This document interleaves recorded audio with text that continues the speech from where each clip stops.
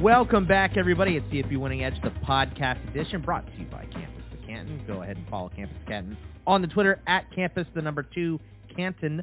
And you can follow myself, Scott Bogman, at Bogman Sports. I'm the host of this show. The owner of CFB Winning Edge always is joining us at CFB Winning Edge. Nicholas Ian Allen is here. Xavier Trish at Xavier_Trish, Triche, on the Twitter machine. He's going to be a moving man pretty soon, packing stuff up, getting ready to go. And we are looking at the ACC, one of the conferences that is not packing up and ready to go. It looks like maybe the Pac-12, after we did the show last week, is packing up and ready to go. But we're here to talk about the ACC. We're going to give you our 2023 breakdown on these teams. And let's just kick it off. Got 14 teams to do. We're going to start at number 86, Georgia Tech, who finished 5-7 last season. 4.5 is the DK win total. We have them just slightly over that, over the 4.5 at 5-7. By 1%, by 1/100th of a percent. Yeah, 4.51 win total projection on our system here. Nick, for Georgia Tech, Brent Key is technically a first-year head coach, but as an interim head coach last year, he sparked the Yellow Jackets to a better record than expected.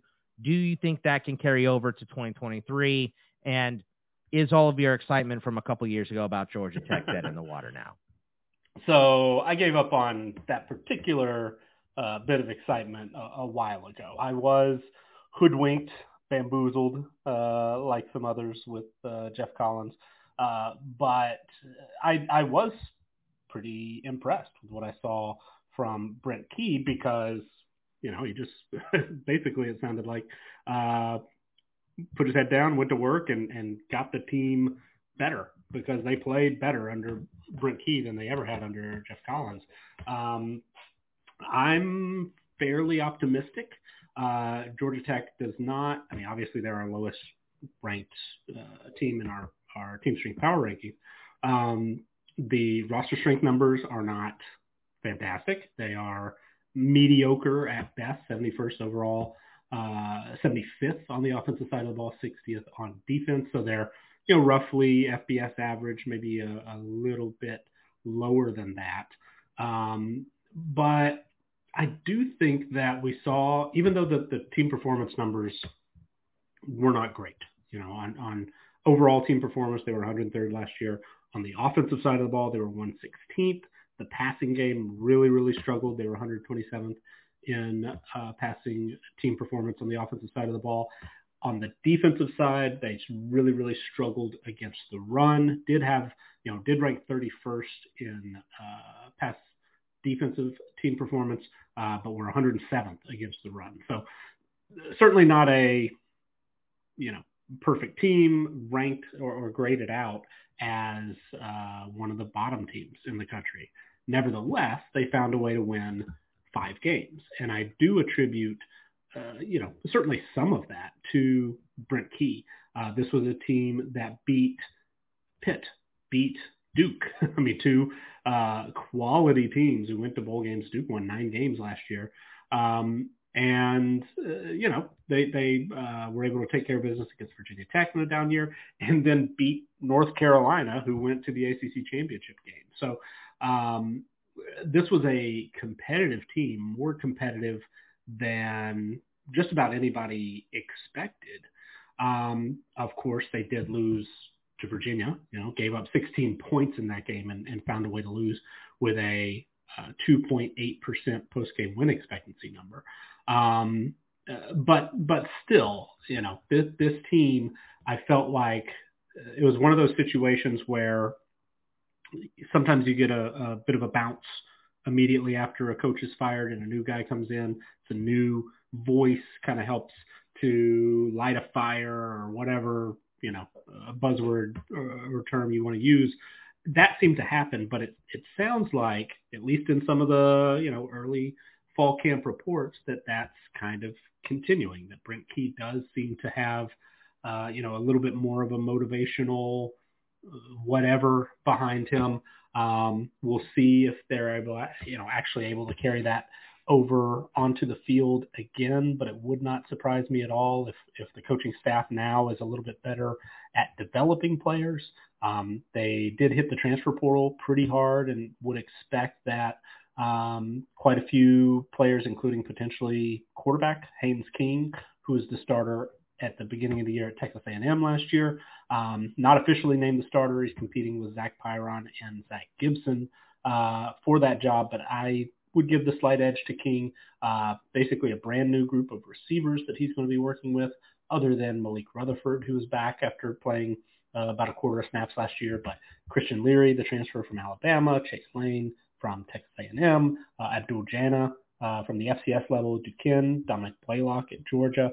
Also brought in a tight end transfer from Georgia in Brent Seether. So there's an interesting mix of new players, pretty, highly ranked guys like Kings and Leary, specifically productive guys like Jana. Also brought in Trey Cooley as the running back from Louisville to compete for carries with Dante Smith.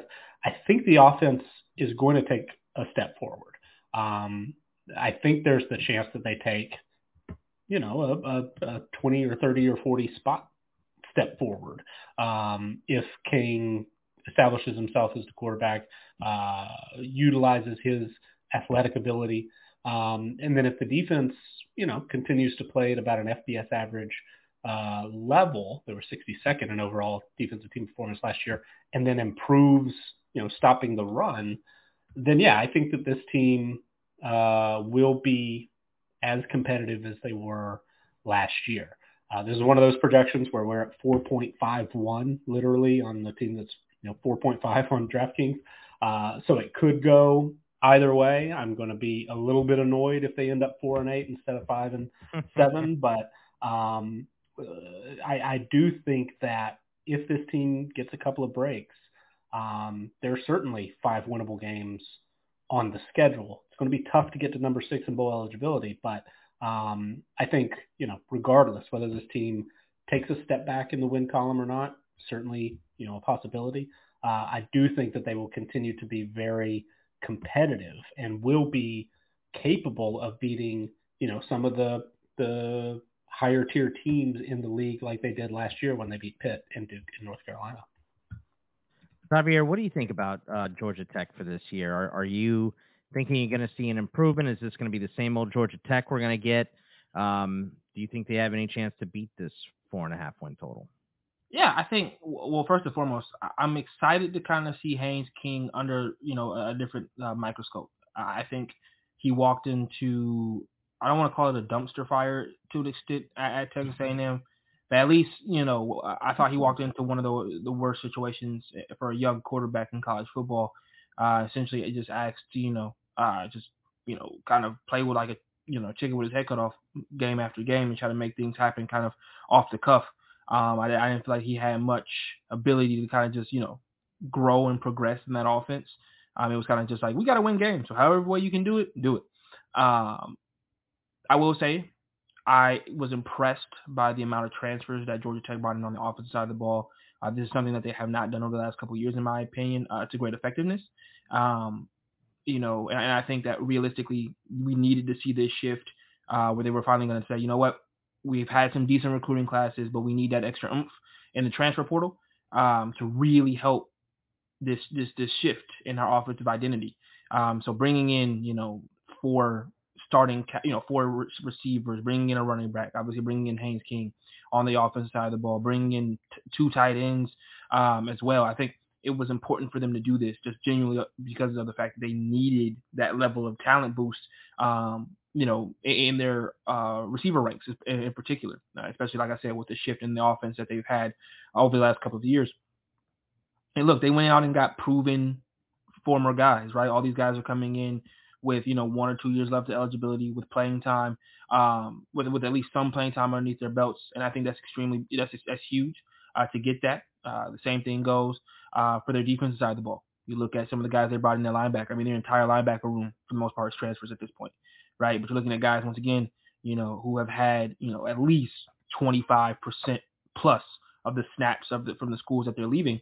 And I think that's important. Once again, you need, when you have shifts like this, when you're having, shifts, like this, that you need to to bring in guys who've had, proven pedigrees and former spots, whether that even be the G5 or the lower P5 or just in the P5 level as a whole, to really bolster your ranks. And so I like what they did there. Their schedule for me, I think, fits out pretty well in some respects. Obviously, you get South Carolina State early. Obviously, you start ACC play kind of right away, playing in Atlanta. So you're right in your backyard, typically, as they do this time against Louisville, who's going through their own kind of changes in their own right. Bowling Green, Ole Miss, Wake Forest, Miami. It's kind of I think it's a very toss-up style to start their year off. This team could very well be 3-2 after, or 3-3 after their first 6. Could be 4-2, could be 2-4. I wouldn't be surprised by much of it, any of it, to be perfectly honest with you. The back half of their schedule is a little bit more daunting, as they have to see North Carolina, as they have to see Clemson, as they have to see Georgia. So more daunting on the back half of the schedule. So really need to get the ground kind of running in that first 6 games. I don't see why they can't. I think this is a team that will probably stagnate at around 5 wins. I would like to take the over here. I don't think that they're bowl eligible, or they're going to be bowl eligible just yet. But once again, I love the transfers that they brought in. I think they bolstered their ranks in the right ways.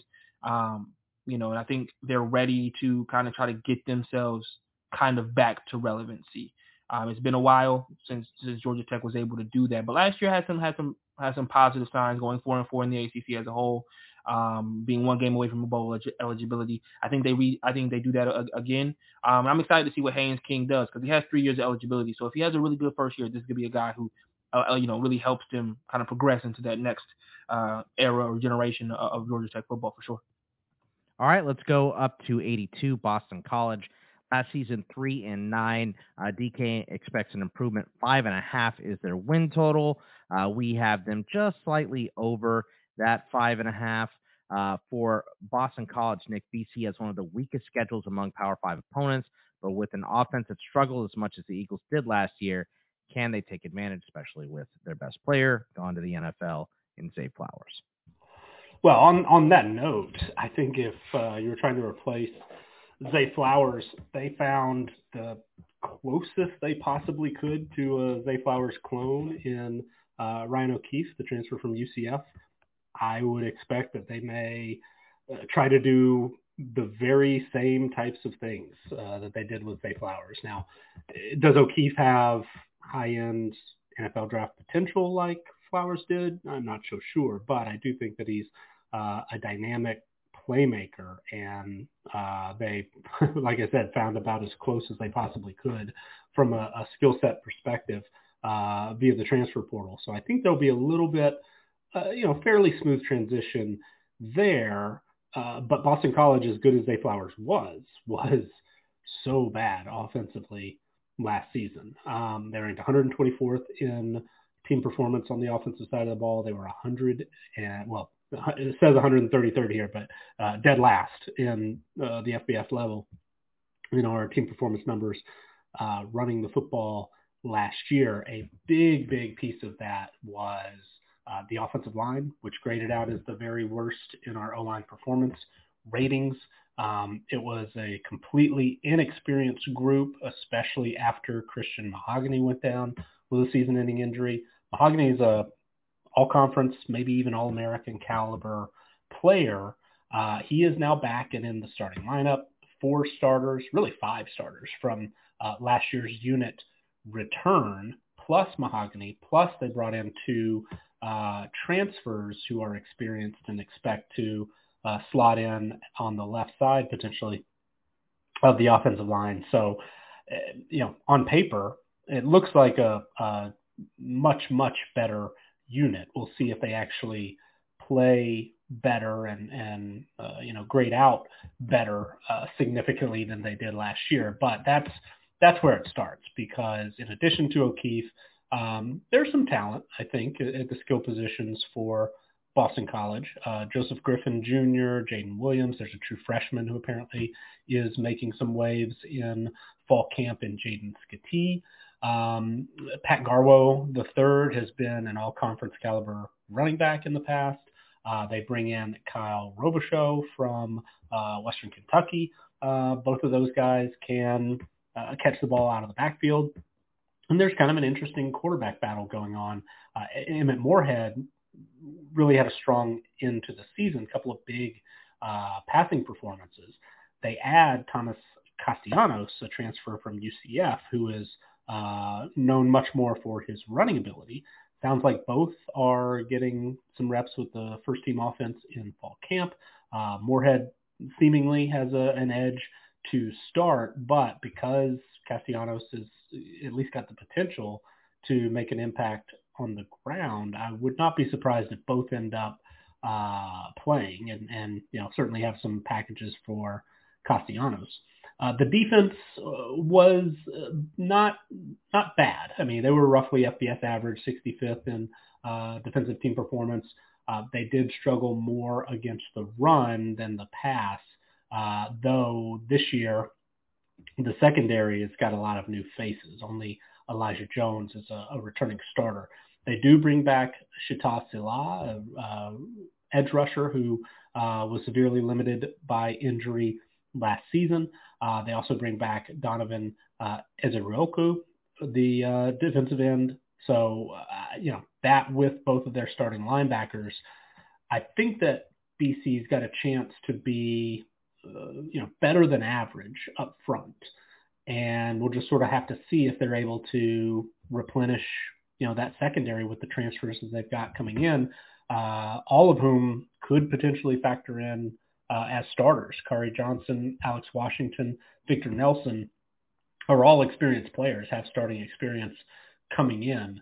But how do they fit in? Because this team, a few years ago was really struggled defensively. In 2020, they were in the triple digits in defensive team performance. They've been an average unit the last couple of years. It really would be, beneficial, would certainly be the preference, I'm sure, for BC to take another step forward and, potentially if they were able to lean on that defense, let the offense kind of come along a little bit with the, with Moorhead as he continues to develop into a starter, or if Castellanos is able to wrestle that job away, and especially as they work to, play better on the offensive line. It sure would be nice if Jeff Hafley, who is, a defensive-minded head coach, did some really good things when he was at Ohio State prior to coming to BC. I think there's the potential there. They've got 2 games starting out where they are favored. Week 1 against Northern Illinois, week 2 against Holy Cross. Holy Cross was a very, very good FCS opponent last year, or very, very FCS team last year. We're probably overrating or have a little bit too big of a projected point spread there in that game. I think that's going to be a little tougher of a matchup than you might expect. But BC should win both of those games, figure out the quarterback situation, figure out a few other things on both sides of the ball, and then have an opportunity, at home hosting Florida State in week 3, where they will be, a 2-touchdown or more underdog. But that's going to be an interesting opportunity. And if Boston College, plays well in that game, if they get the wins over Northern Illinois and Holy Cross, there's the potential. I mean, there's the potential we could be talking like a 7-1, 8-1 start if everything goes well. There are a lot of winnable games on the schedule. Louisville, Virginia, Army, bye week, Georgia Tech, UConn, Syracuse, Virginia Tech. I mean, BC is going to be favored more often than not. And our projection at 5.76, that in all honesty, seems like it might be a touch low. I know we're just barely over the 5-5, but the schedule, the way it sets up, if they answer a few of those personnel questions that they've got, this Boston College team could put up a sneaky good record 7 wins, 8 wins is not out of the realm of possibility. Now, they may be scratching and clawing and fighting to try to get that 6th win. There certainly are losable games against Louisville, Virginia, Georgia Tech, UConn, Syracuse. I mean, they could definitely drop more than a few of those. But those are going to be competitive games that BC can win also. So it's going to be very interesting to see. But I think that I'm fairly optimistic when it comes to Boston College. I think that's over 5.5 looks pretty good to me. Xavier, where are you? Are you as optimistic as Nick is on Boston College, or do you think probably under 500 is about right for them? Yeah, I still think under 500 is right around what I would feel comfortable with for them. The offensive line has to show me growth this season for sure. I feel like over the last couple of years, they have been the offensive line that I'm used to Boston College having just has not, been replicated over the last couple seasons. Hence the reason why they brought in a starting left and right guard through the transfer portal. But I do think, to what Nick was saying, their schedule does lend themselves to starting fairly well. Now, I do think they're going to get stomped into the ground by Florida State in week 3. But outside of that, you really see toss-up games everywhere. Up until realistically, we have to kind of see that their schedule. And Nick, tell me if I'm crazy or not. I really feel like their schedule lends itself to they'll be as good as the rest of the ACC shows itself to be. Like when I look at their schedule, I go, as of right now, you're absolutely right. They could be 7-1 going into that week against Syracuse, or 6-2. But at the same time, I look at their schedule and go, they could all lose that next 4, or they're going to be a sleeper team that somehow finds its way right on the doorstep of the ACC title game. Like, I expect Virginia Tech to be better. I expect Pitt to be better in some respects. I expect Miami to find itself a little bit. But I also, if you wanted to convince me that none of those teams figure it out, and Boston College just so happens to find its way sitting there at 10-2, I wouldn't be surprised either. I think that's what I see so much from this schedule because of how the soft takeoff with Northern Illinois and Holy Cross. You get the Florida State matchup and Florida State Louisville back to back, but after that, I'm like, what game am I sitting there saying Boston College just like has no chance whatsoever? Like, I just don't see. I see a path where I don't want to get Boston College fans like too excited. Where this should probably be a 7-win ball club. So I had a weird thought. Maybe I could see Boston College losing to Northern Illinois. Yes. And still starting like 7-2. Yes, for sure. I think it's just a weird. Yeah. Anything could happen here. I think so. And I once again, I guess I'm going to be the over guy today. I'm going over that DK win total. That 5.5, I think is. I think they're a bowl team this year with their schedule, with the transfers that they've brought in. They've almost completely revamped their back. The defensive back room. The defensive line has a stud in it. Their linebacker room is senior laden now. So let's see if my old adage is correct or if it's incorrect. And then offensively, like I said, that offensive line, if they are able to turn a corner for the first time in a couple years, and they can keep more head upright, something they struggled with Jurkovich back there. You're looking at a team that can find its way into a 7-8 win year. All right. I mean, we'll see for Boston College. Seems like they're kind of on the borderline here in terms of what we expect. It could be all over the place. Let's go to Virginia.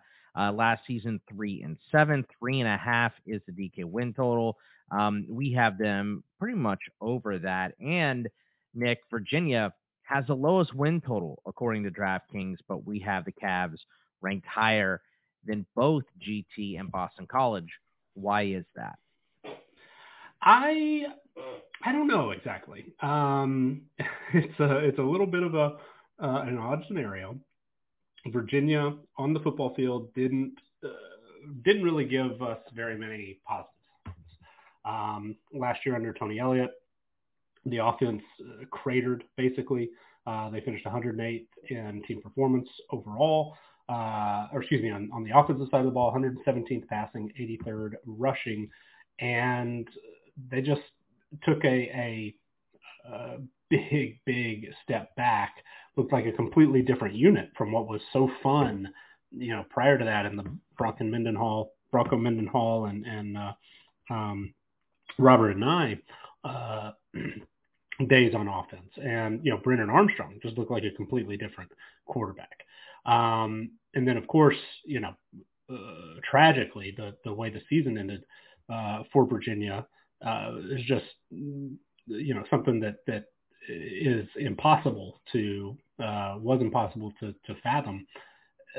But if, I'm trying to think about reasons to be optimistic on the football field, comparing them to Georgia Tech and Boston College specifically, sounds like Virginia knows what it's got at the quarterback position.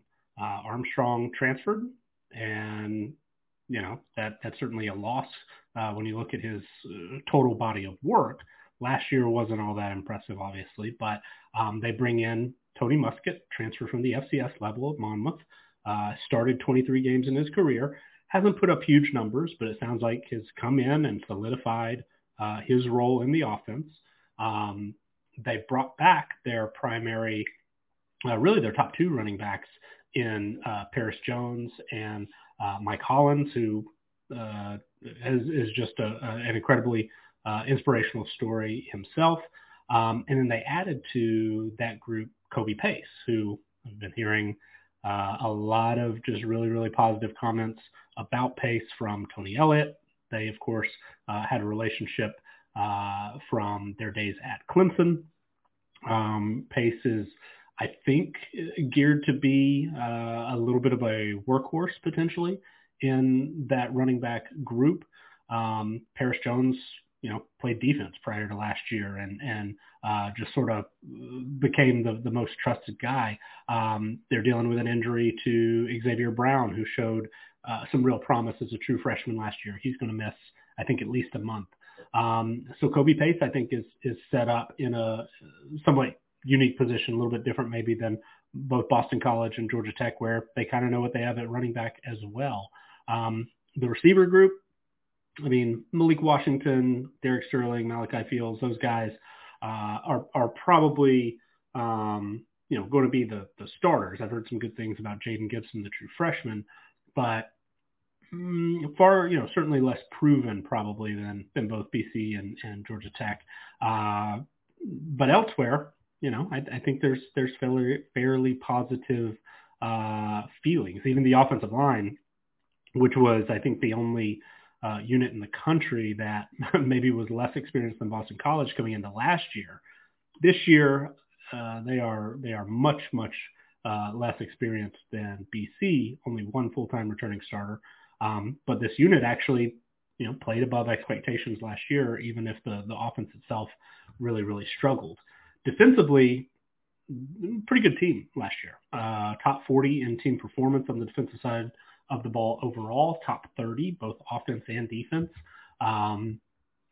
Return a lot up front. All four full-time starters on the defensive line are back. Get a starter at linebacker, 3 starters at safety. Are missing a couple of their best players transferred out, but supplemented through the transfer portal. A guy like Malcolm Green, who had some starting experience at Clemson. Tavon Kyle stepping in, an experienced player. Those two right now, along with Sam Westfall, another transfer, seem to be the primary corners. So if they get that position figured out, the rest of the defense, on paper, looks pretty good. The defensive line specifically, I think, has the potential to be a pretty strong unit. They rank 27th in position strength. It's their best graded unit as far as our talent numbers go. So, there are a few more personnel situations where we know the answers compared to the other two teams. The schedule, at least compared to Boston College, is a little bit tougher. I mean, starting off with Tennessee, you're going to find out real quick whether or not that defense is, anywhere close to as good as they were. And then James Madison, who is certainly no slouch, looked really good at times last year. That is not necessarily a slam dunk win. And then the trip to Maryland. I mean, non-conference is tough for Virginia. Even that William and Mary game in the middle of the season, William and Mary is a top 10 FCS team. So, there's a lot of potential stumbling blocks, but this team, kind of similar to Georgia Tech and similar to Boston College, I don't think is going to get blown out very often. I think they're going to be in a lot of games. And if, the situation they've got on the offensive side of the ball, if they can really lean on, Tony Muskett is an experienced quarterback, maybe do a little bit better job tailoring the offense to his skill set than they did Brennan Armstrong last year. If Kobe Pace truly does kind of blossom into, one of the better running backs in the ACC, which I do think is possible, then Virginia's going to have a chance to win some close games in the fourth quarter.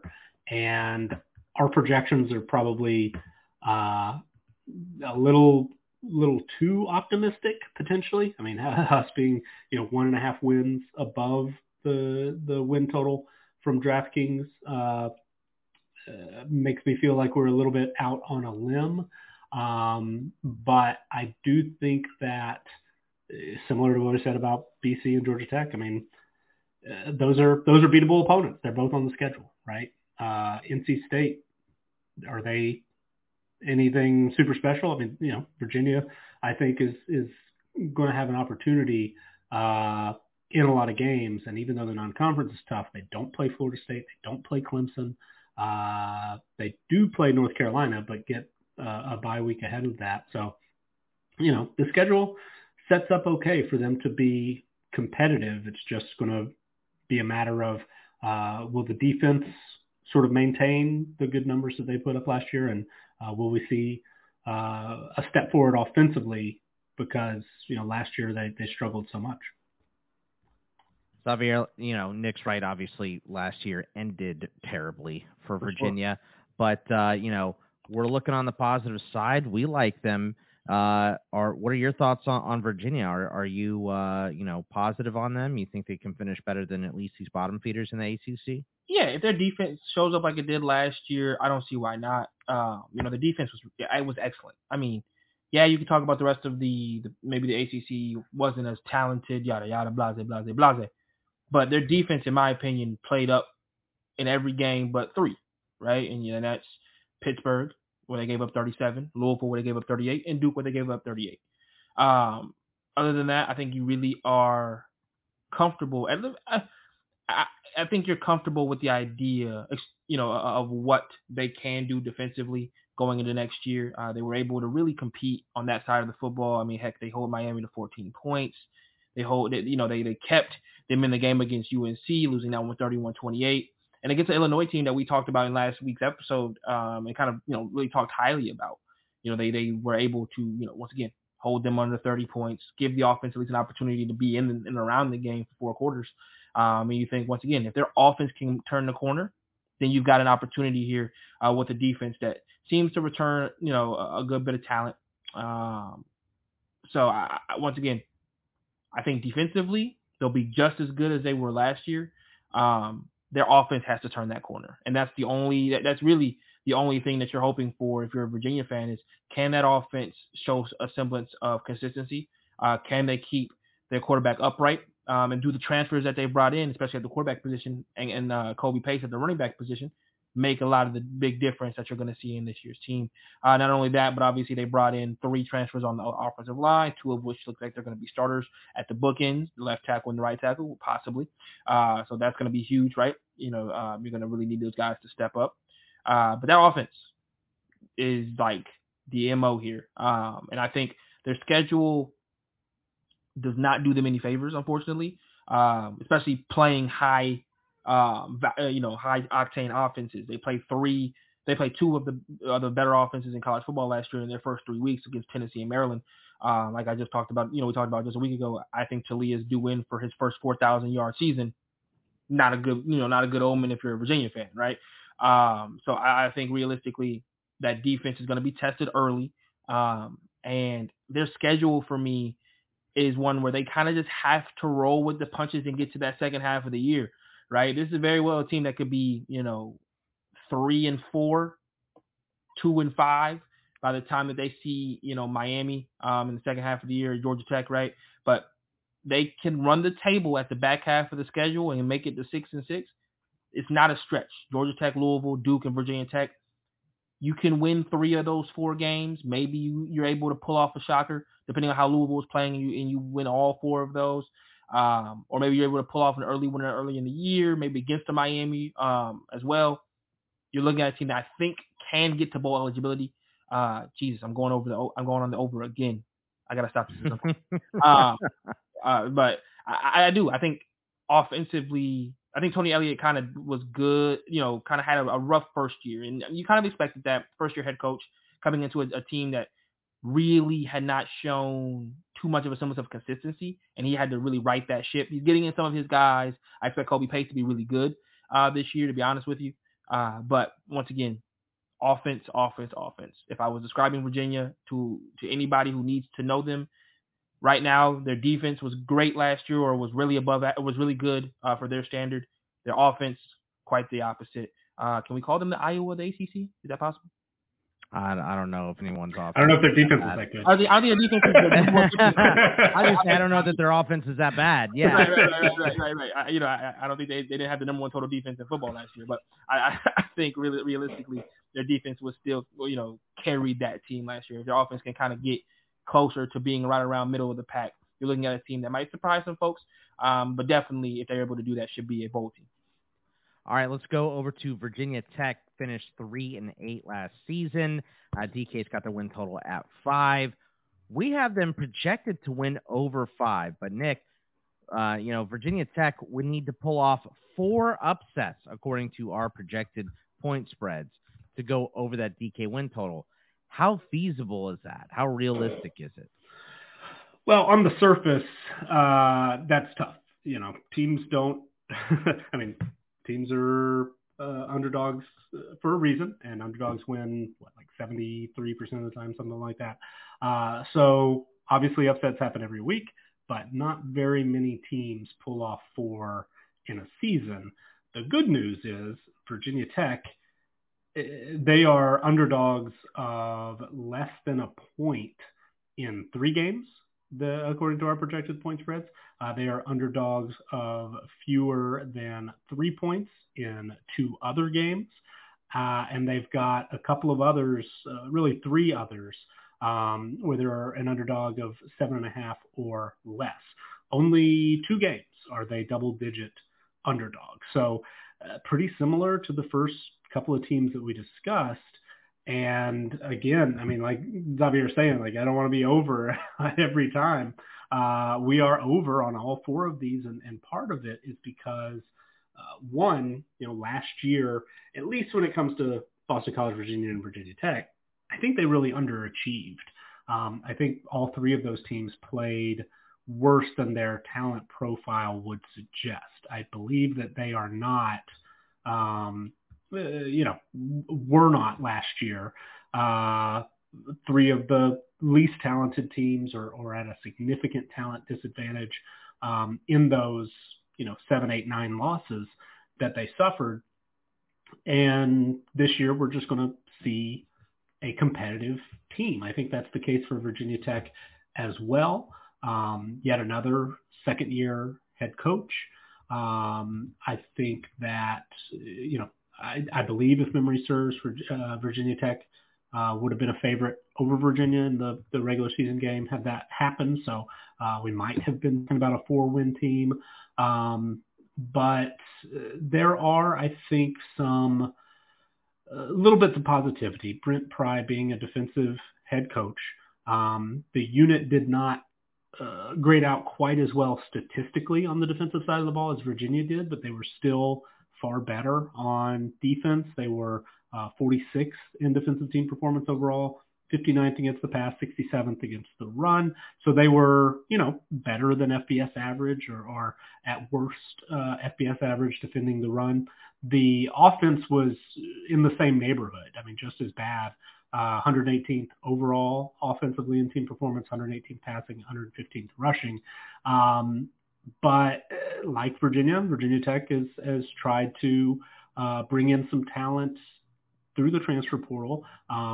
They kind of similar to Georgia Tech and Boston College, brought in someone to compete for the starting quarterback job. Grant Wells is a returning starter there, but Kyron Drones is very athletic, has created some buzz in the past in his early college career at Baylor, just wasn't quite able to break through at that position. Sounds like early in fall camp at least. They are close to splitting reps, so I would give Wells the edge. But Virginia Tech significantly upgraded at the wide receiver position through the transfer portal, bringing in Allie Jennings from Old Dominion and Jalen Lane from Middle Tennessee. They also brought in potentially an underrated running back from the FCS level in Basul Tutin, who was very, very productive last year. He and Malachi Thomas, who was significantly impacted by injury, only played 18% of snaps last year. The skill positions for Virginia Tech look pretty good.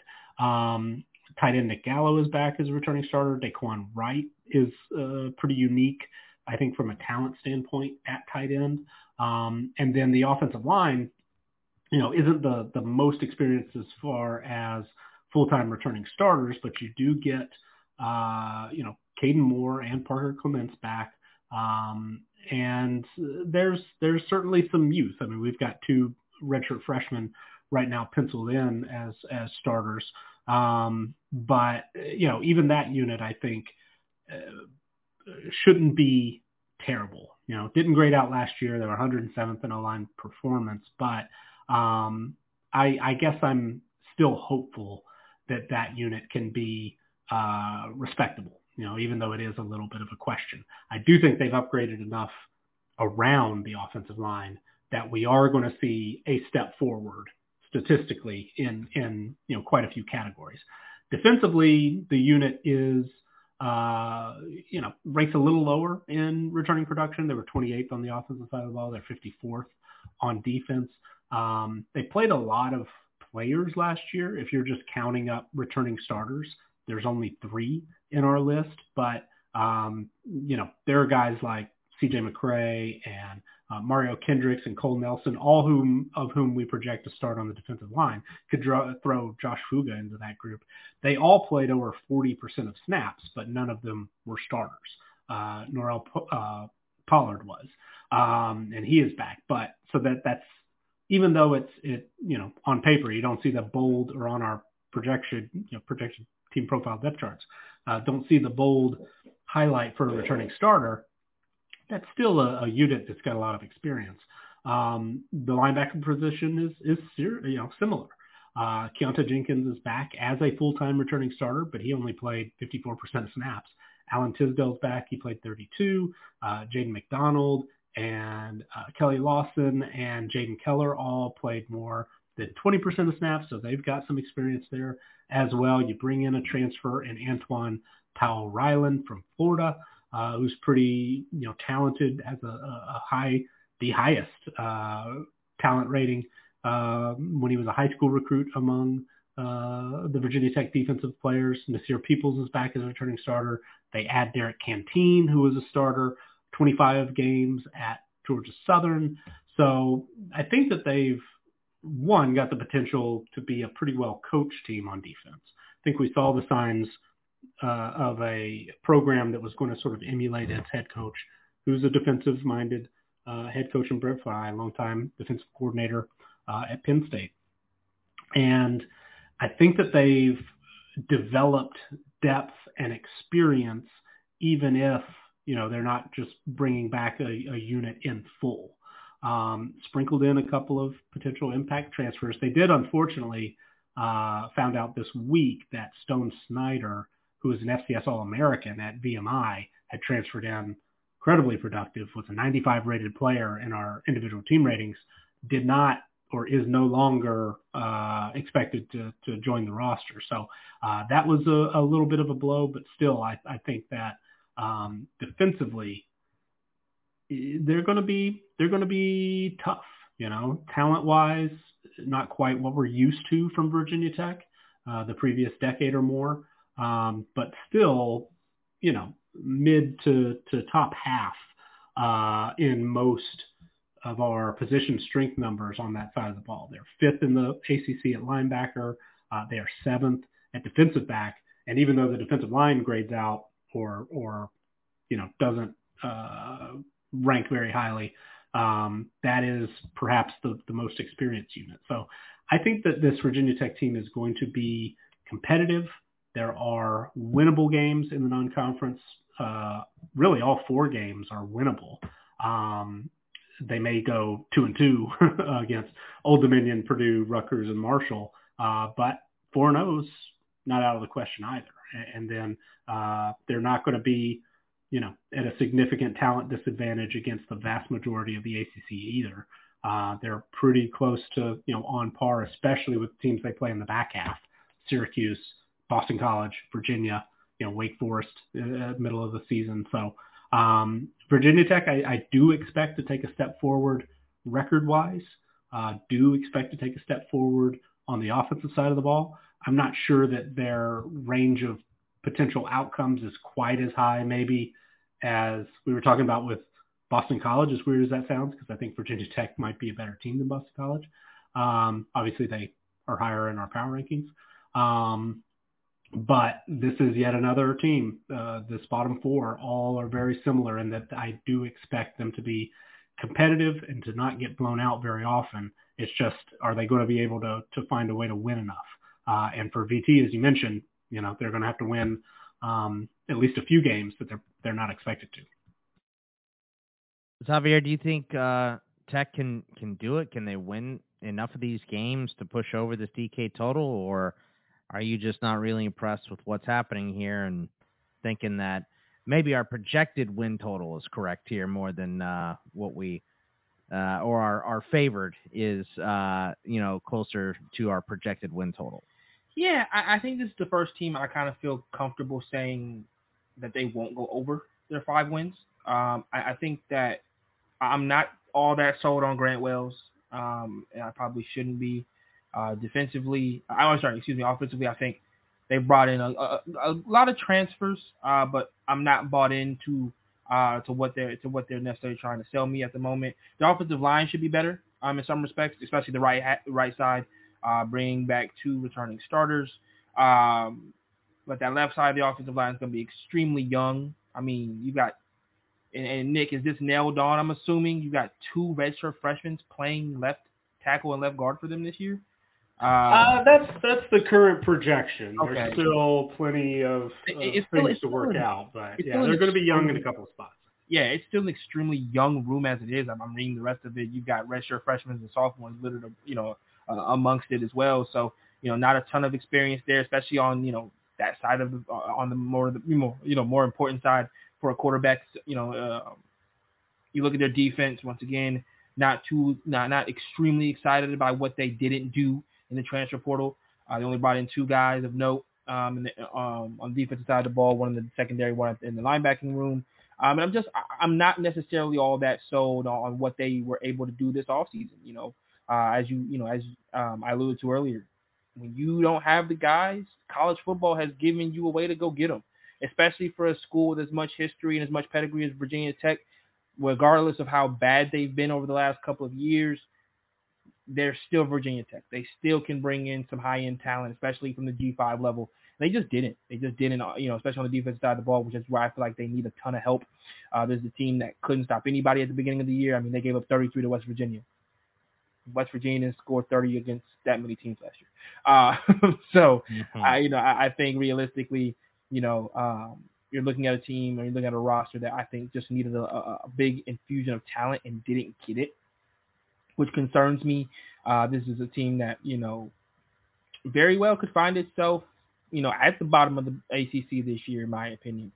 Their schedule starts off with Old Dominion, and as we know last year, that's no slouch, right? That's no slouch whatsoever. They didn't play Purdue, which I think, we talked about it, an episode ago, it's not going to be nearly as good as they were last year, but it's going to be competitive. Rutgers too. Marshall ran buckshot over the Sun Belt last year, and is poised to try to do that again this year. So their non-conference schedule doesn't even allude for them to have a cakewalk whatsoever. Then they get thrown into Pitt, Florida State, Wake Forest, And where I do believe like the back half of the schedule is, a little bit more manageable. It might be all too little too late. I think this is realistically a team in its first 6 games could be 2-4, 3-3 at its absolute peak. I'll be surprised if they're anything better, but it's going to take a progression step from Grant Wells, but that defense is going to have to just, get better. Like I said, not much of an infusion of talent brought in from the transfer portal. So you're expecting a lot of these juniors that were on the team last year to get better. They have a senior laden defense outside of, one sophomore and Mansour Delane, but old garbage just smells worse. And I think that's the situation here at Virginia Tech. And for the first time in the episode, I can go under. And I hate to do it for the Hokies, but that's just kind of how I feel right now. All right, let's go over to Wake Forest. And Wake Forest record last year was 8-5. Their DK win total has moved down at 6-5. This is an under for us. We are under the 6.5 win total for Wake Forest. And of course, it's Wake Forest that is the first under here, Nick, which is consistently underrated by many, maybe including our talent numbers. How confident are we that the Demon Deacons take a step back this season and don't hit that win total? Not super confident, because like you said, Wake Forest pretty consistently plays better than its talent profile would suggest. But last year, if memory serves, we were lower on Wake Forest than the win total, and that worked out for us. This year, Wake Forest is toward the pretty extreme low end as far as returning production goes. They're 116th overall, 114th on the offensive side, 98th on defense. Of course, Sam Hartman transferred to Notre Dame. They lost A.T. Perry, maybe the best wide receiver in the ACC.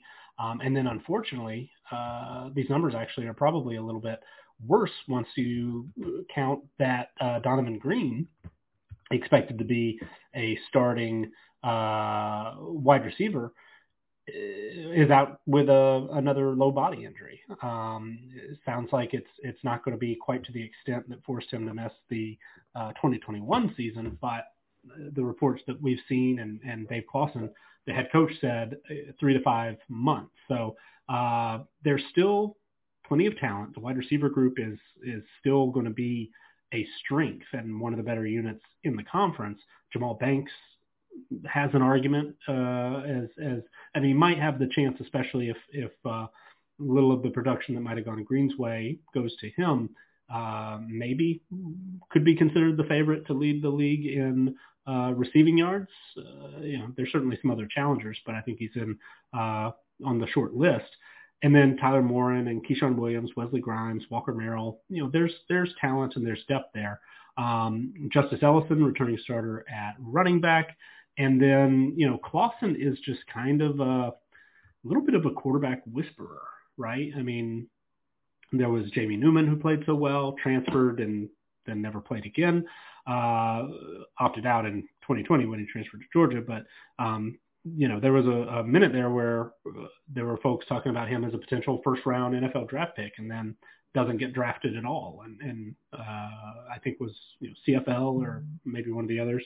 And then Sam Hartman goes on and has such a productive career. We'll see if he's able to carry that over to Notre Dame. But I'm fairly optimistic that Mitch Griffiths is going to step in and continue to just play well. Wake Forest just kind of has a little bit of a track record, and it's not always guys who are, it's not like they're, even Sam Hartman, not necessarily like he's NFL quarterback after NFL quarterback.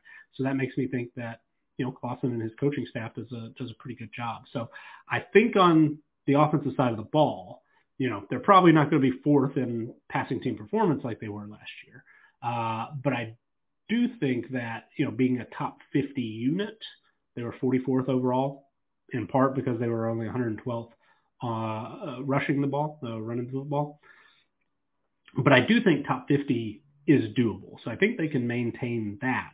And then the question is, where does the defense go? Because last year they were 81st in team performance, really, really struggled defending the pass. They were 121st. They also lost one of their very best players in Russell Bothroyd, who transferred to Oklahoma. Sounds like he's already emerging as a starter for the Sooners on the defensive line. He is not the only starter that they lost up front. In fact, there's no full-time returning starter back, even with, Jacine Davis played starter type snaps, just wasn't a starter on, in name, but he's back and highly productive, but they're, relying on some inexperienced guys or some new guys elsewhere. The secondary, as much as they struggled last year, looks like a strength. They do have 3 returning starters, and that's before you even take into account Nick Anderson, who is an all-conference performer as a freshman in 2021 as a redshirt freshman. Missed all of last season. He's back. Sounds like he's healthy and at the top of the depth chart again at safety. So, maybe we get a little bit better play from the defensive backs. The pass rush is a, little bit of a question mark given what they've got to replace in the front 6. But I think you could make an argument that, Wake Forest, again, should at least be able to maintain roughly FBS average team performance level. And if they're able to do that, maintain on both sides of the ball, then, yeah, beating this projected win total is very possible. I mean, if they just repeated what they did last year, they'd be an 8-5 team, or get the 7 wins in the regular season and surpass that win total. Nevertheless, a lot has to go right. They are going to be at a talent disadvantage in every ACC game, it looks like. Our talent edge projections even have Georgia Tech and Duke favored, and have just about everybody else favored by a touchdown or more. So, that's a little bit of a concern, but Wake Forest does have a track record of playing better than its talent might suggest.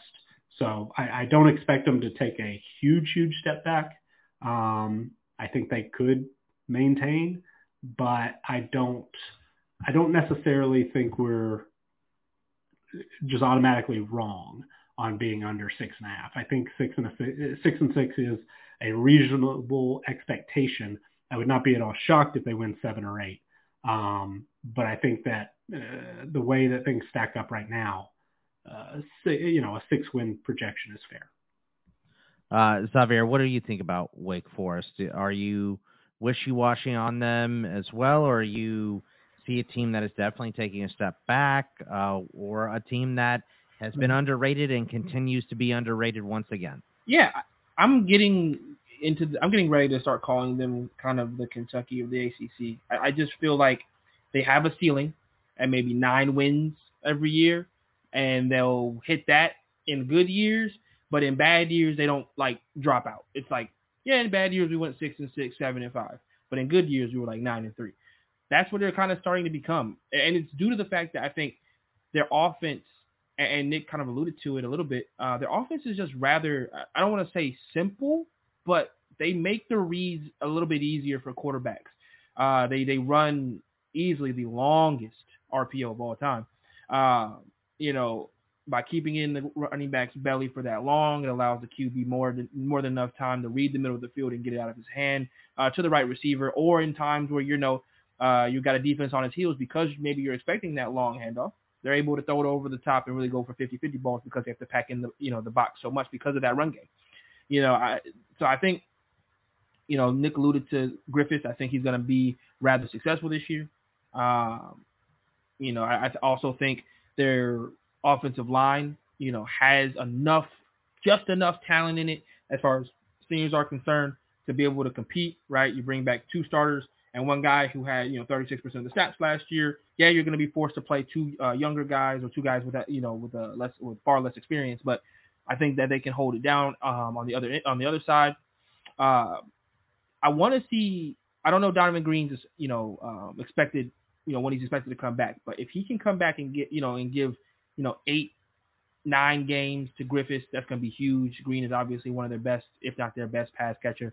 But seemingly every year another guy comes out of the woodworks and shines for them in their receiving core, whether it be A.T. Perry last year, or like I think Donovan Green could do it this year. I think Jamal Banks is another one that could.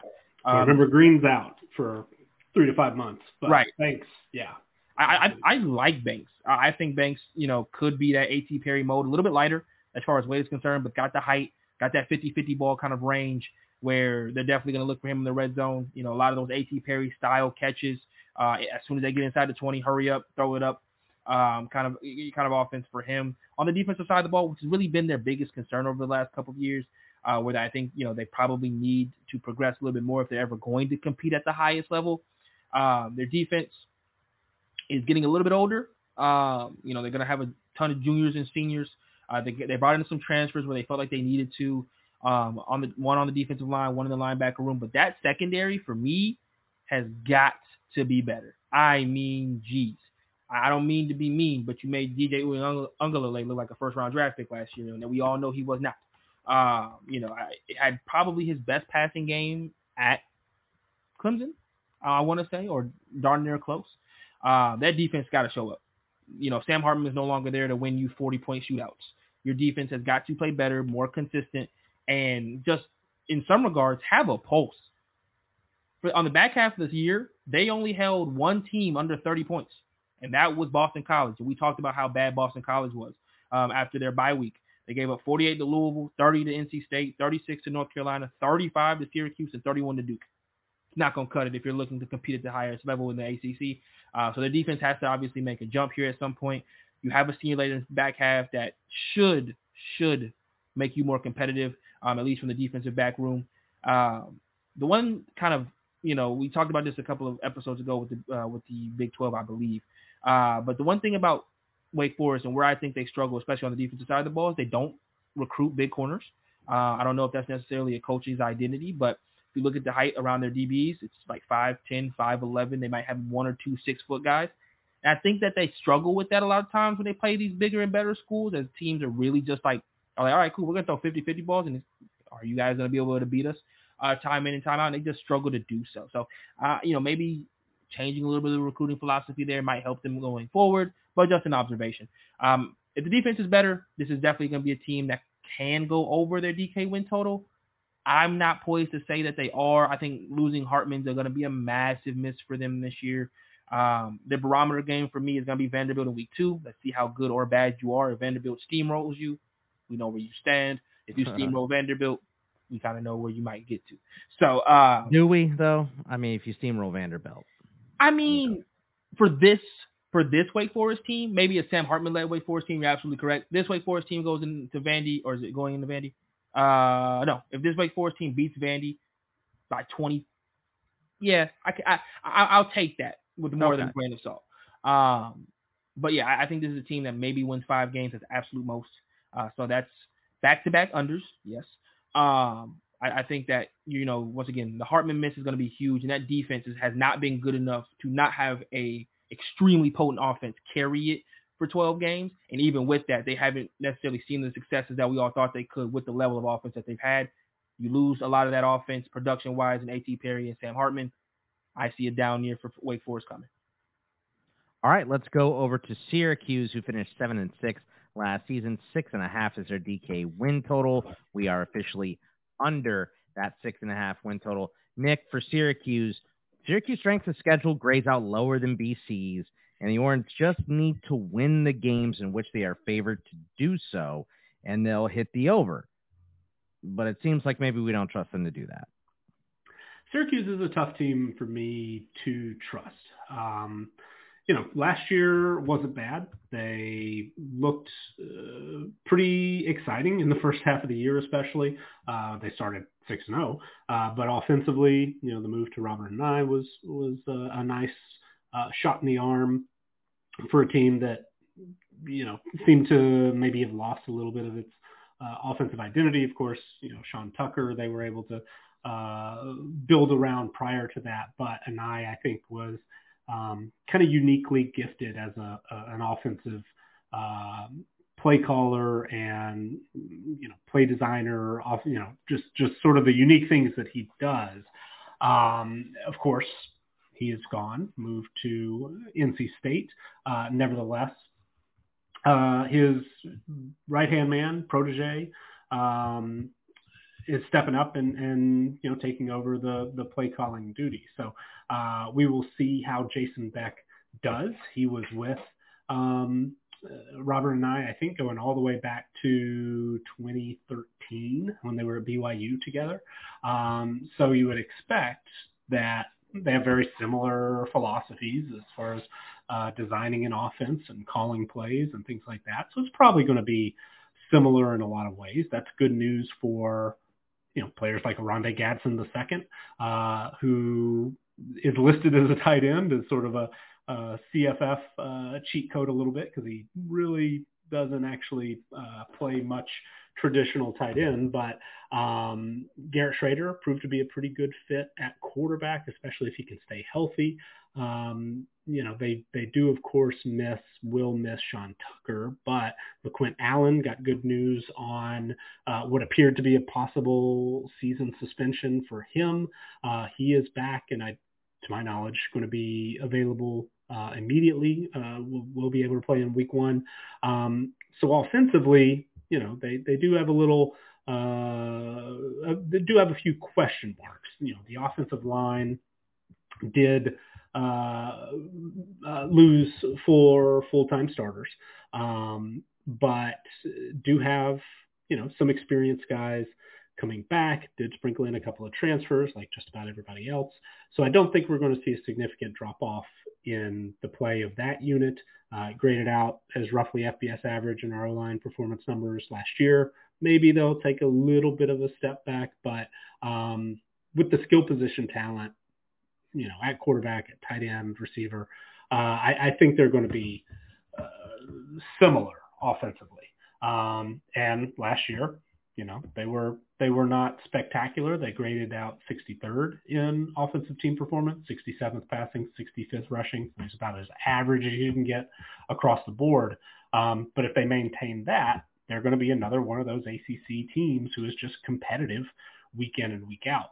The defense was a strength, especially against the pass last season. They were top 20 in defensive passing team performance.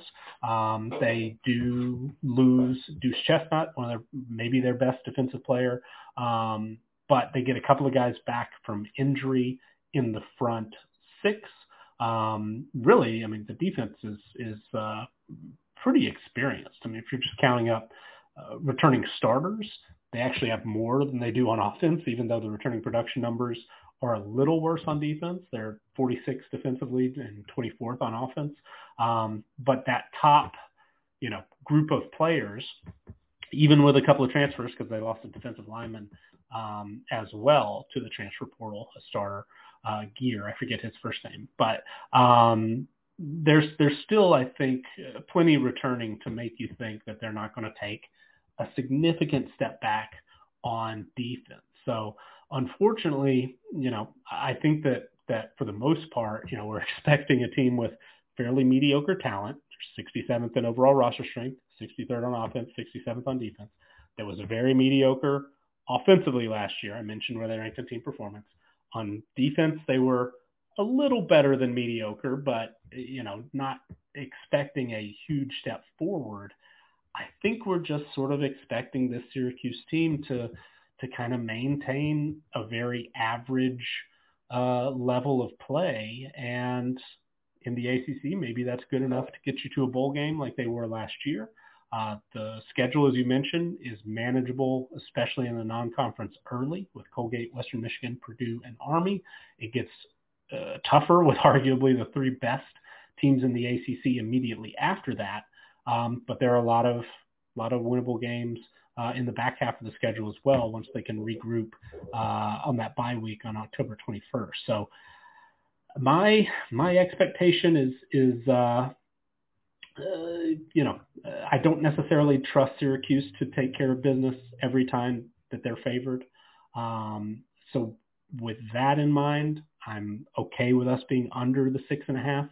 But I do think that this team is good enough and competitive enough that they're going to be tough to beat week in and week out.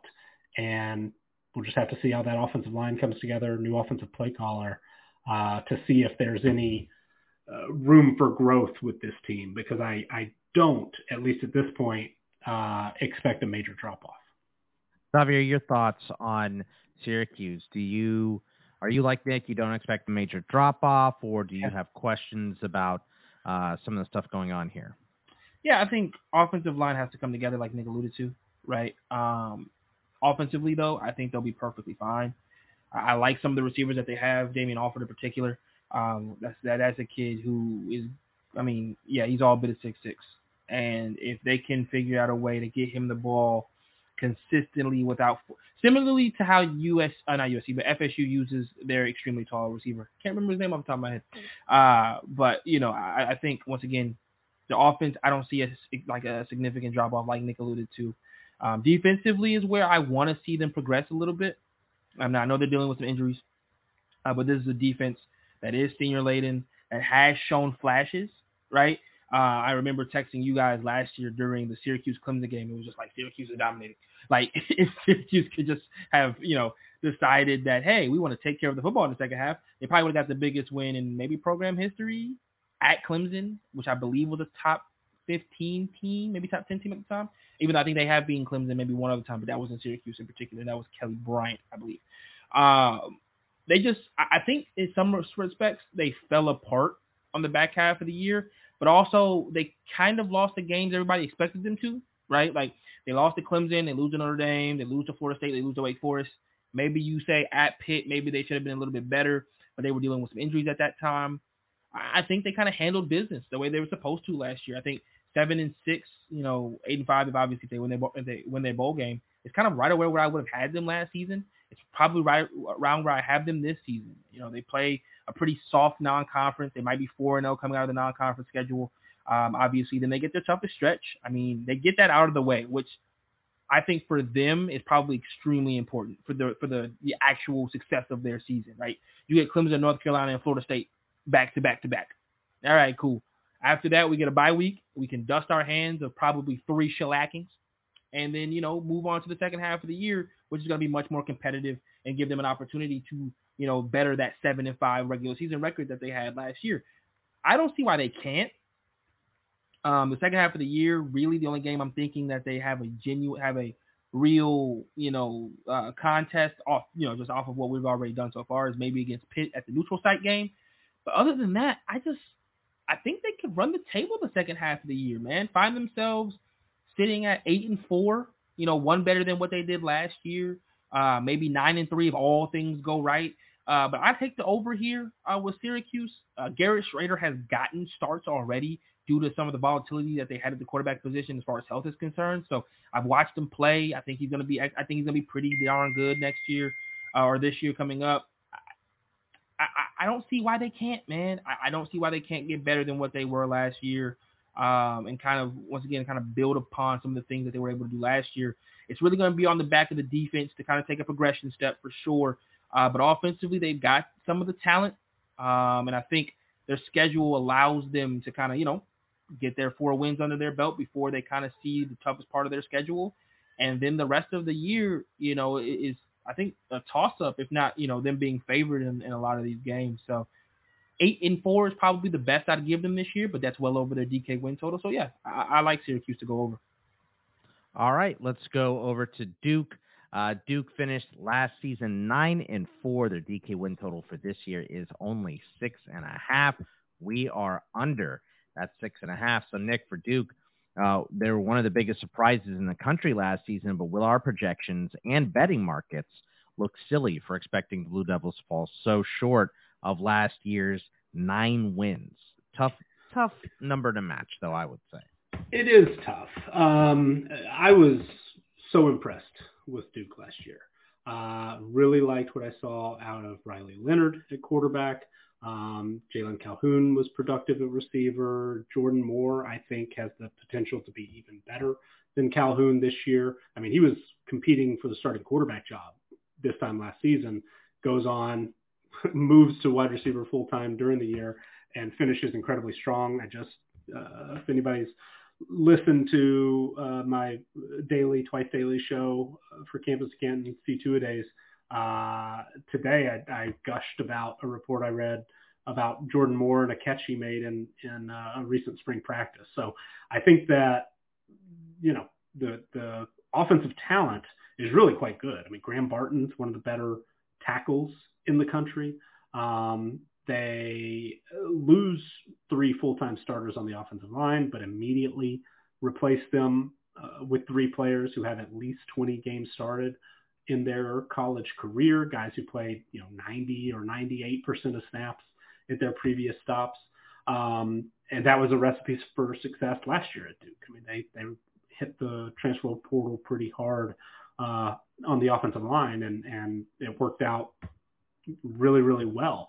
Just about everybody else is back. I mean, they're 3rd in offensive returning production, 5th overall in returning production, 33rd on the defensive side of the ball, which was the weaker side on the field, especially defending the pass, but pretty good run defense. And there's some talent in guys like, Dwayne Carter and RJ Oben, Vincent Anthony, Jermaine Franklin. Those guys are all back up front.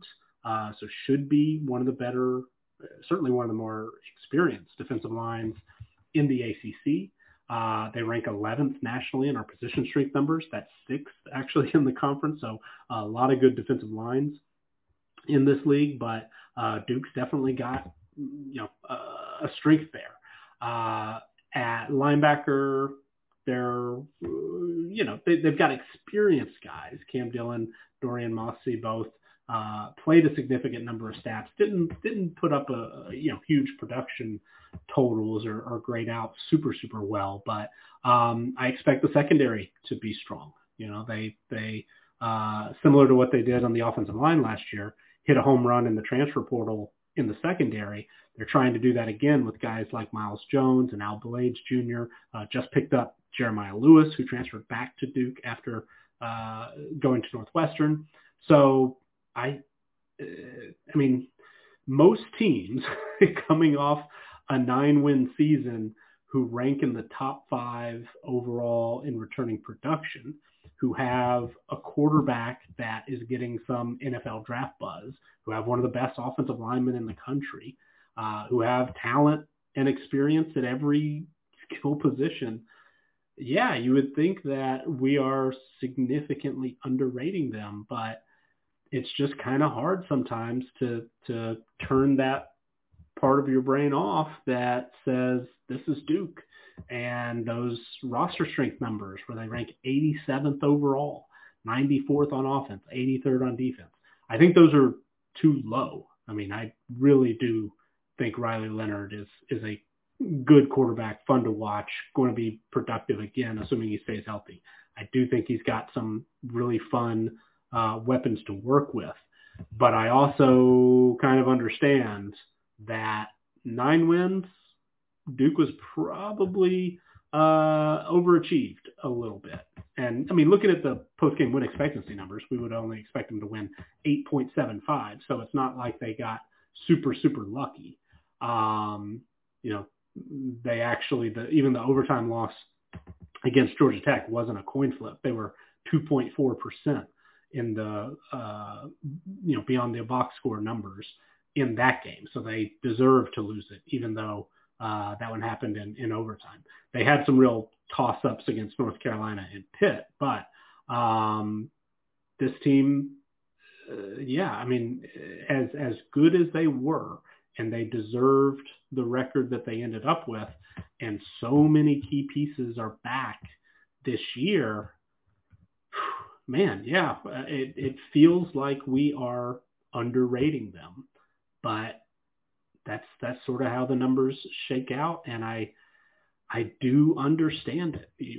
We don't really trust teams that just take such a huge step forward in one year. I kind of need to see them back it up, and they'll have an opportunity this year. And in some respects, I hope they make us look silly, because Duke was a really, really fun team last year. And they do have the potential to be that again, but I do think that the more likely outcome is they take at least a step back. Will they be under 6.5 wins? That even seems like a bit of a stretch, but I do think it's possible, and I do understand why our projections say so. Javier, what do you think of Duke? Do you think maybe we're underestimating them, or do you think it's more likely they overachieved last year and they're going to come a little bit back down to earth this year? Yeah, I hate to be that guy, I just feel like it's time to come back to earth a little bit. I think they even started to somewhat last year. In that year, and I won't be too surprised if they were to do so this season.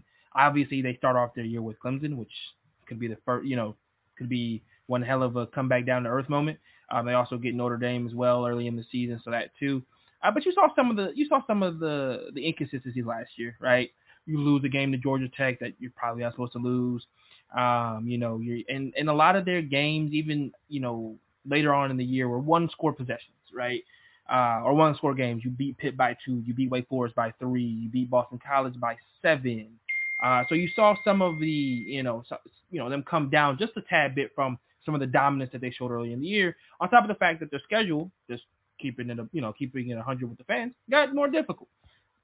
So you look at really what was going on last year. I also think some of the teams that they were able to kind of manhandle last year, like a Miami, should be better this year. Emphasis on should, but I do think that they're still not going to plummet. I think this still should be at the worst, a 6-6 ball club. I just don't see them going from 9-4 to like 4-8, right? Their schedule isn't that hard. They do still have to play they still get Lafayette and Northwestern and Connecticut and UConn, to really bolster that early part of the year. I think they come out 3-2 out of that first 5 games before their bye week. I will say, though, that they do get somewhat of a really tough run right after their bye week.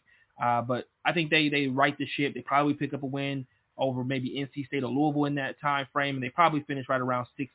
I think 7-5 is where I feel comfortable, which would be the over for them. They didn't lose enough talent for me. This isn't like something where they completely are going to fall off the face of the planet. They bring back 86% of their returning production on the offensive side of the ball, and 70% returning production on the defensive side of the ball. Once again, not enough talent has left for me. So with that being the case, I can't suggest that they're just going to plummet just because it's Duke. Nick alluded to it though. When last year when we were talking about like Duke being I think 8-1 through their first 9 games, I think all of us were like Duke. So I think they really did surprise us last year. But Duke tends to put together like a couple of these seasons. They did it with Daniel Jones, obviously a couple years ago, with Cutcliffe as well. And so they kind of have this in them every now and then, seemingly once or twice every, recruiting cycle. They kind of put together a season and you're like, is Duke just a basketball school? But yeah, I think that they'll come back down to earth, but they won't plummet down to earth. So 7-5 is the absolute worst I see for them this year. But they could very well replicate the 8-4 and 8-4 or even close to a 9-3 record if all things go together. And once again, like I kind of said earlier in the episode, if the ACC kind of shows itself to still be some of the guys we expect to be better, like a Miami, right, like an NC State, just aren't. Duke is a team that's going to benefit from that for sure. So I'm going to go with the over for Duke. And another, I guess, surprising team for the Blue Devils. How about that interesting year for Duke? I love Riley Leonard. I love watching him so much. So I'm going to be rooting for Duke. I hear another draft day darling. That's what I hear out of Scott right now. Yeah. I mean, I just missed him. We're doing this big FSGA draft too, and I just missed him by 1 spot as well in the draft in the second round. So a little upset about that. But let's go over to Louisville. We're going to move up in the ACC. Little controversy in how you missed too, but I'm not. Yeah. I mean, whatever. No. I'm not going to cry about it. Number 38, Louisville here. 8-5 last season. BK's got their win total at 8. We have them favored to win 8, but are just slightly under that 8 in the final projection. And we're moving up to the good teams here in the ACC, Nick. And Louisville has a very manageable schedule and a lot of talent, joining new head coach Jeff Brom from the transfer portal. Can the Cardinals make a surprise run to the ACC title game, even though we kind of have them low man of the good teams in the ACC? It's certainly possible. The schedule sets up pretty well. They do have to play Notre Dame, but of course that's not a conference game. So even if they lose that, there's plenty of other winnable games on the schedule. Their two toughest opponents are non-conference opponents, Notre Dame and Kentucky. They don't play Florida State. They don't play Clemson in the regular season. They don't play North Carolina. So Miami is our third-ranked ACC team. A little spoiler alert there, but we pretty consistently, at least the last few years, have overrated Miami. So that's a game where it's certainly winnable, even on the road at the end of the season. So Louisville, I think is going to have a real opportunity to win every conference game on the schedule. I mean, really, they've got an opportunity to win every game on the schedule because they are about a touchdown underdog against Notre Dame, and that's as tough as it gets. So this will be a very, very interesting team.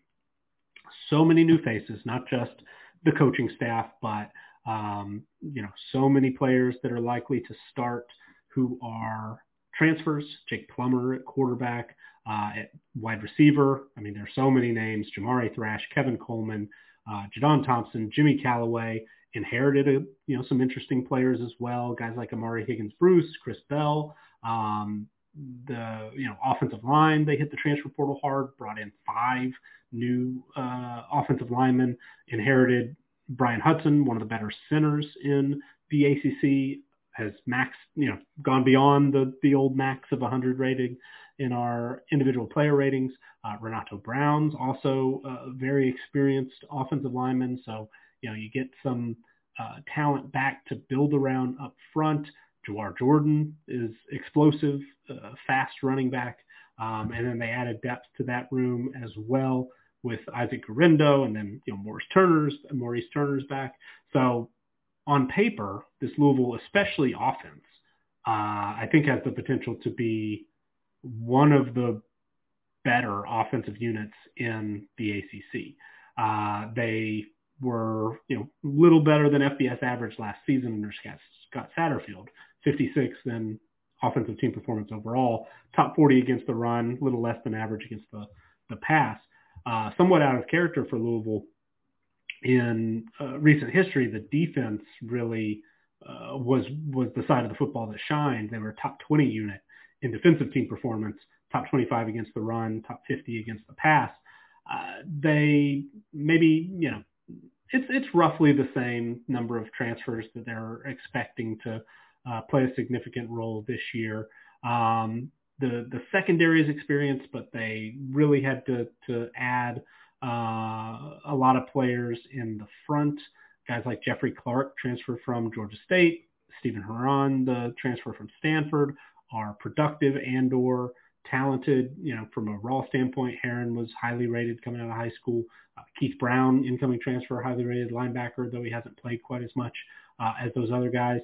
In the secondary, 4 returning starters are back, plus they added guys who have a lot of experience like Storm Duck and Cam Kelly, Devin Neal, Gilbert Frierson, who's played both safety and linebacker in the ACC. So, it's one of those teams, Louisville, where there's just not a real weakness. When you look at the projected depth charts on paper, the schedule sets up really pretty well. A lot of winnable games. The talent level is not elite, not even top 25, but, at top 40, making a run to the ACC championship game. We've seen that happen before. So, I usually am not one to go all in on a first-year head coach at a spot, although Jeff Brom is one of those perfect hires on paper. Louisville guy, been connected to this job for so long. Brings a quarterback who knows his system. It's just a lot of things line up to make this Louisville team one that looks really quite dangerous. So the win total from DraftKings is honestly higher than I expected at 8. So I thought we were going to have a chance to be kind of, sneaky high on Louisville, where it turns out we're actually on the under. There are certainly, trying to play devil's advocate or give myself maybe some hope or just trying to talk a way into why we're maybe on the right side. There's certainly plenty of things that can go wrong with a new coaching staff and a lot of incoming transfers. But I think the original point or the original question is probably the right one. This team is, in my opinion, closer to challenging for the ACC title than they are significantly underperforming. I mean, a seven-win team, yeah, it'd be fine. 6 wins would feel like a real disappointment for Louisville. Xavier, where are you on Louisville? Are you, maybe we should think of them more closely as a bottom feeder, or no, I would expect them to be in the ACC title game more than I expect them to bottom out. I want to pump the brakes on them just a little bit, just because of how much they've brought in as far as the transfer portal is concerned. I mean, their entire offense might be transfers this year. So for me, as much talent as they've brought in, and I love it, right? When you feel like you need an infusion of talent, especially with a brand new coach, you hit the transfer portal hard, and they did. They brought in, I think, 3 transfer QBs, 1 on the running back, 4 wide receivers, 1 tight end, 6 offensive linemen, right? Like they went bonkers. But I think with that, you also have to be honest with yourself and realize that that's going to take a minute to mesh. That's going to take a minute to get, for all those pieces to come together. And where, for me, the only part of their schedule where I go, this could all fall apart, is that 3-game window, NC State, Notre Dame, Pitt. Will they be able to put, especially with the 2 games, with NC State and Pitt being on the road. NC State's a Friday game. I don't know what it is about NC State and Friday games, but they play up. You go to Pitt. We all know what happens there. They tend to play better at home as well. That could be that trip up, right? And they very well could start 4-0 to start the season off. Georgia Tech, Murray State, Indiana, Boston College. I expect them to start 4-0. But let's see how they navigate that 3-game window. If they're able to get through it with no trip ups, maybe outside of a close loss to Notre Dame, then yeah, I couldn't agree more with Nick. This should be a team that competes for the ACC title. But with all these transferees, and the number one thing that I've said and been consistent on in all these podcasts is the quarterback situation has to hit the ground running if he's a transfer. And Jack Plummer, for all the things he's been good at, he's definitely not the style of quarterback that they've had over the last couple of years with Malik Cunningham, for sure. And he has to be better. I think he's been good at times, but I don't think he's put together a full season to where I'm like, yeah, that quarterback situation is exactly what they need to be to compete for the ACC title. Just, 3,000 yards, 21 touchdowns, 9 interceptions last year. That's not something where I point to and go, well, that's a guy who can, win a shootout if necessary. And they might have to, whether that be against NC State or that is against, possibly Notre Dame, right? So, yeah, I think that they should be in the conversation in the preseason for sure, but I really am excited to see what they do in that 3-game window to see if they're for real or not. That'll be what, I like to pick out barometer games. I guess that's a barometer stretch of what, that they're, what they're actually capable of this year. They are kind of, they're doing the Kirby Smart. They're doing the Scott Frost. They're going to get a guy who's, quote unquote, bleeds the colors of the school. And where I love that, it can always end in the Scott Frost situation. Not saying that it will, but it's not. For every Kirby Smart, there's a Scott Frost. So I'm gonna hold off a little bit, temper my expectations with them just a tad bit. I think this is still only at worst a 7-win ball club, like at worst, but I'm not ready to be like, yeah, this should be a nailed on like ACC title contender. Even with a manageable schedule, that 3-game stretch could be extremely daunting depending on what's, how everybody else looks going into those weeks. All right, let's go over to one of the first of 4 teams that we have in the 20s here ranked. in the ACC. NC State last season finishing 8-5, 6.5 is their DK win total. We are officially over that 6.5. Nick, for NC State, they were a trendy conference championship pick last season, but QB injuries derailed the Wolfpack. Could Dave Doran have a post-hype sleeper of a team in 2023? I think it's going to be tough because I do think that the top end of the ACC is really good. Clemson and Florida State are just the clear favorites in my mind. And then I think just about everybody else, it reminds me a little bit of the Big 12 last year where there are just no easy outs, right? Even Kansas had really elevated its level of play. Texas Tech, is now a ranked team in the preseason. So the teams that we got used to thinking, West Virginia is a tough team to beat. Iowa State, I mean, the ACC is kind of like that, where even the teams that come up short of bowl eligibility, who struggled last year, the Georgia Techs, Boston College, Virginia Tech, those teams can beat an NC State on the right, weekend, or we get one of those Friday night kicks, which NC State has to travel to Virginia on a Friday night and gets Louisville at home on a Friday night. Weird things can happen in either scenario. Those aren't slam dunk wins, even though we do have NC State favored in both of those games. NC State also gets a pretty tough draw as far as the schedule goes by getting Clemson. It is they do get an off week ahead of them, and they do get that game at home, so it sets up really, really well. But having Clemson, Miami, and North Carolina on the schedule, all within the period basically of a month, is a tricky way to end the season. They get a tough game against Notre Dame in the non-conference early on, have a trip to UConn to kick off the season, which is, somewhat sneaky. I think that UConn defense is actually going to be decent, maybe even good. We'll see for sure. But NC State is very much like Louisville, very much like Duke, Wake Forest even, that they're going to have the opportunity and have a good enough team and enough talent, especially at some key positions, bringing in Brennan Armstrong at quarterback as a transfer. They've recruited well at the wide receiver position. Sounds like multiple freshmen are in the mix, possibly for playing time. The defense brings a lot back, even though the returning production number doesn't look great. There's quite a lot of experience, and some of their best players are back. So this is a team that could upset Clemson, could beat Miami, which wouldn't be that big of an upset.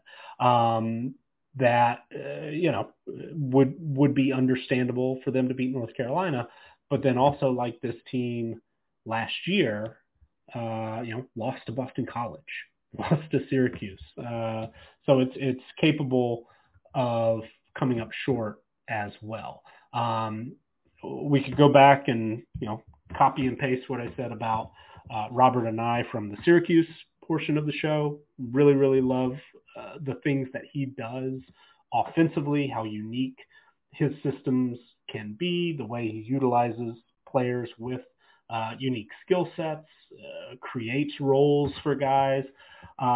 It's going to be fun to see what NC State is able to do, because they do have some kind of tweeners. Juice Vereen is listed as a tight end, 6'4", 210. But it sounds like he's, playing receiver. Christopher Towdle, 6'4", 235, listed as a receiver, has played some tight end in the past. What are they going to do with those guys? How are they going to, implement the incoming transfer Bradley Rosner from Rice, 6'5", 200 pounds? What are the freshmen going to look like? Trent Penix is a guy who's another tight end, has a background as a running back. What's his role going to be? So NC State is exciting to me for a lot of reasons.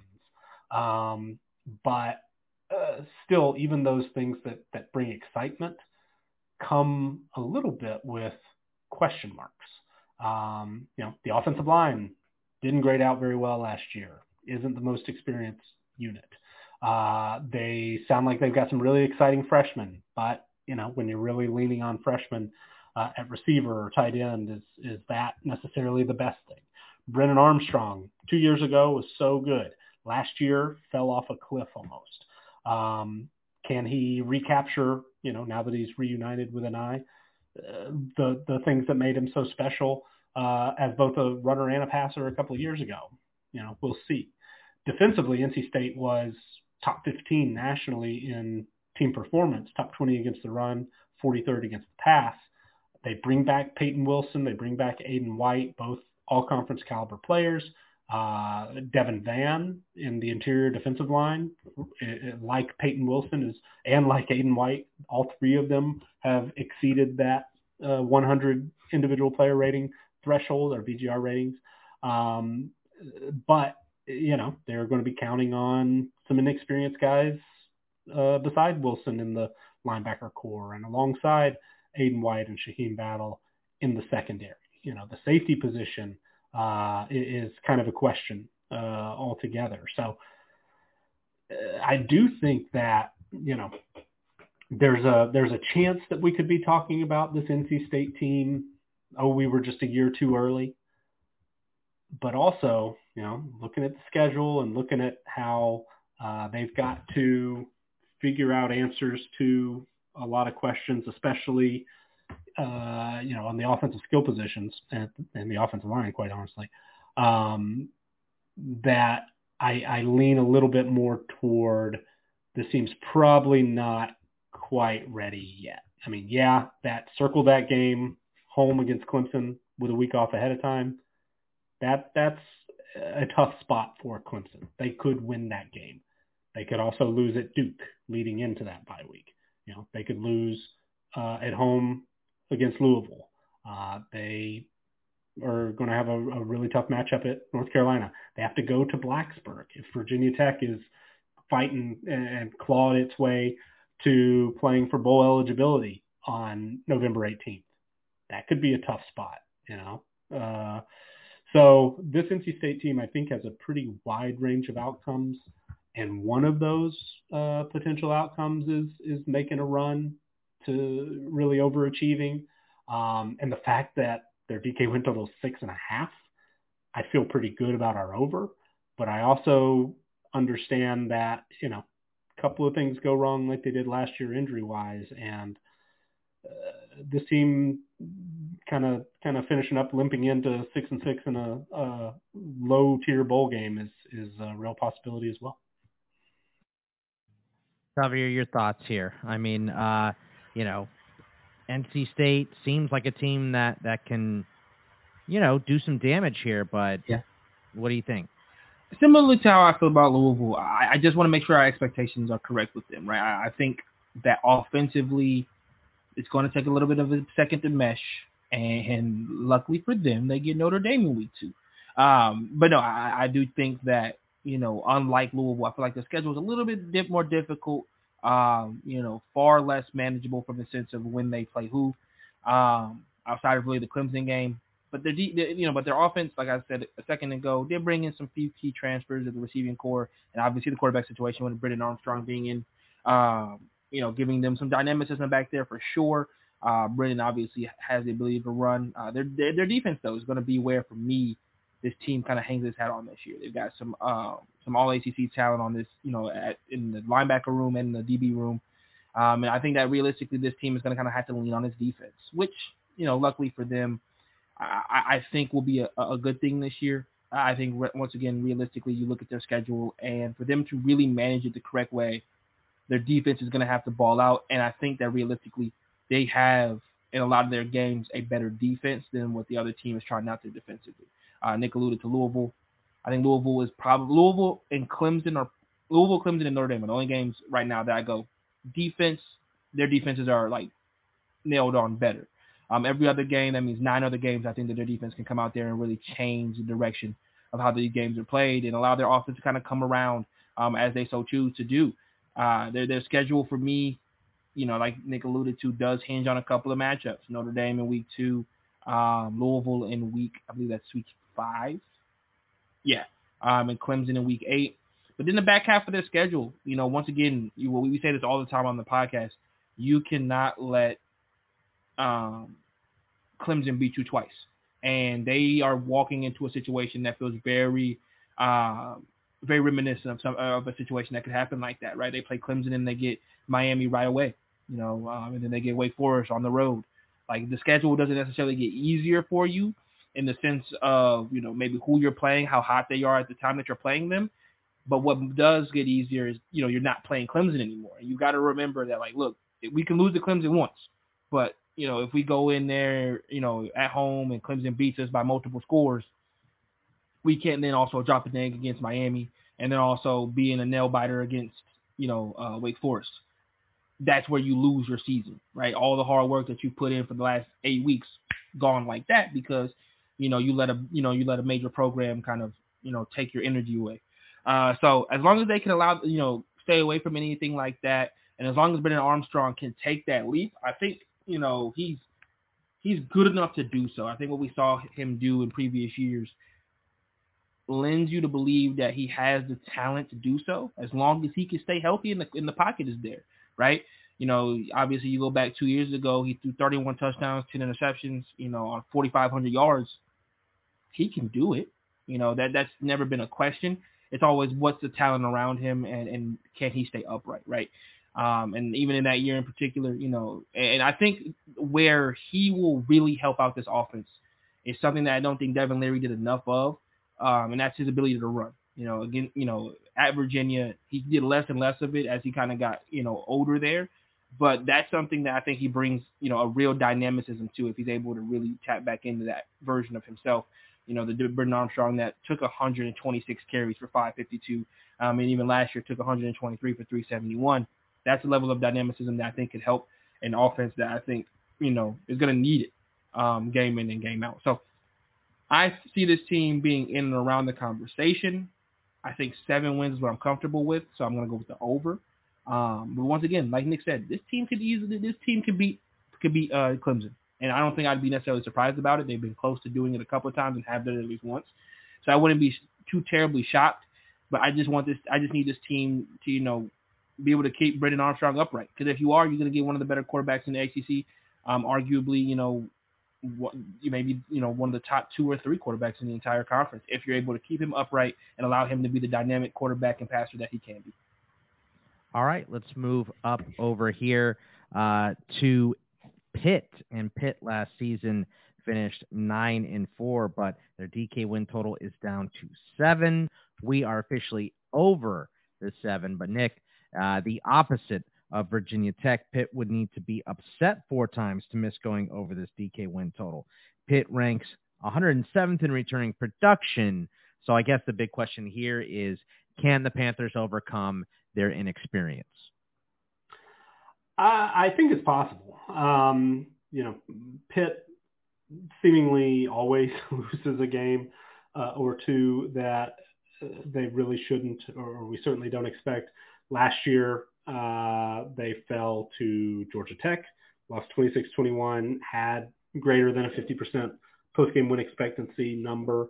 But other than that, they were able to regroup and for the most part, took care of business. Also dealt a little bit with injuries at the quarterback position, if memory serves, in the middle of the season. So that perhaps played into why they lost those 2 games to Louisville and North Carolina, at least factored in. This year, you mentioned the returning production numbers. I think that worries me a little more on the defensive side of the ball. There are, plenty of experienced players, and MJ Devonshire is one of the top defensive backs in the ACC. Pitt is one of those teams that gets its second unit quite a bit of experience. So there's not, there's the potential for them to, I think, stem some of that, some of what you might expect as being a drop off because they rank as low as they do in terms of the number of players and production coming back. But there's a really, really strong track record the last 4 years of Pitt just putting up one solid defense after another. Last year they were 11th in team performance. 2021 they were 15th. 2020 they were 21st. And in 2019 they were 13th. So I don't necessarily expect this to suddenly become a worse than average FBS defense, and it would be a pretty significant step back for them just to play average on that side of the ball. And then factoring in the offense, even though they lost Izzy Abduconda, even though there's some turnover at the quarterback position, you could argue that Keaton Slovis struggled as much as he did last year, even though Phil Dracovic didn't necessarily have a great year. You could say that's probably a wash, maybe an upgrade in some ways. Rodney Hammond Jr. was actually the starter at running back at the beginning of last season, got injured. So at least in theory, he could be just as good, and if not, maybe even the potential to be slightly better. You get Keonta Mumford and Bub Means both back at wide receiver. Add in Dejon Reynolds, who's a talented player. Che Eswabuko is, I recently read, considered the fastest player on the Penn State Pitt roster. Ooh, some people wouldn't like that. But yeah, sorry. Nick. Gavin Bartholomew underachieved a little bit from a receiving production standpoint last year, but had a really solid freshman season in 2021. I just have always loved Malcolm Epps, former wide receiver at Texas, transferred to USC to play tight end, and is now at Pitt. So, I think the pieces are there. Have heard that early on in fall camp, Pitt is making a real emphasis to stretch the field.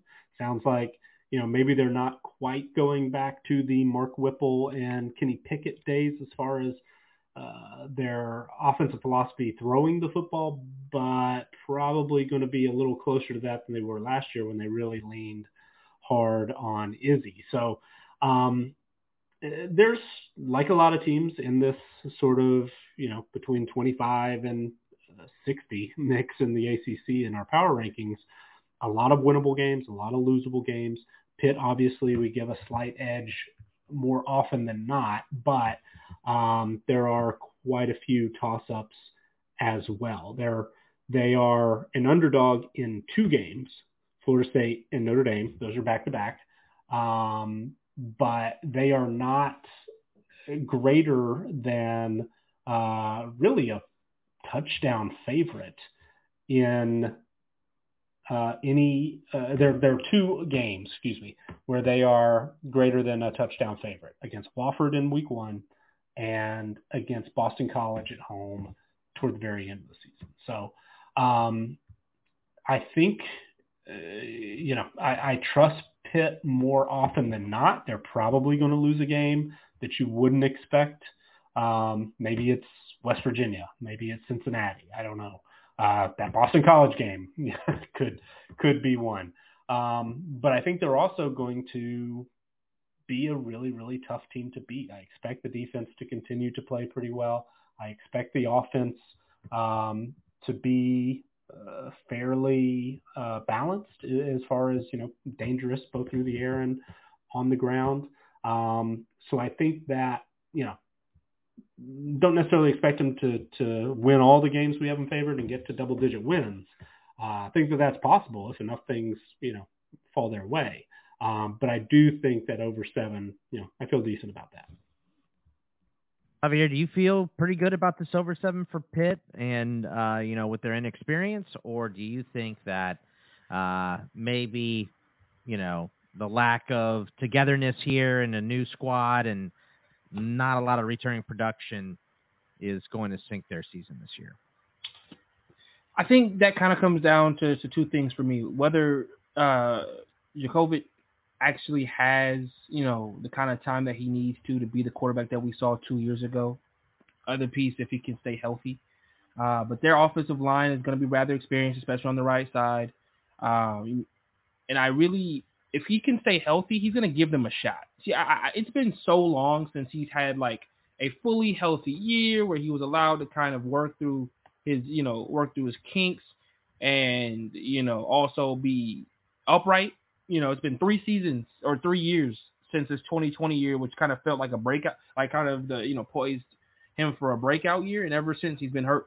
And I think realistically, you're looking at a guy who obviously is not the exact same quarterback he was then, health-wise, but still has a lot of that talent left in him. And I think realistically, if he can put that all together, he's going to give him a shot.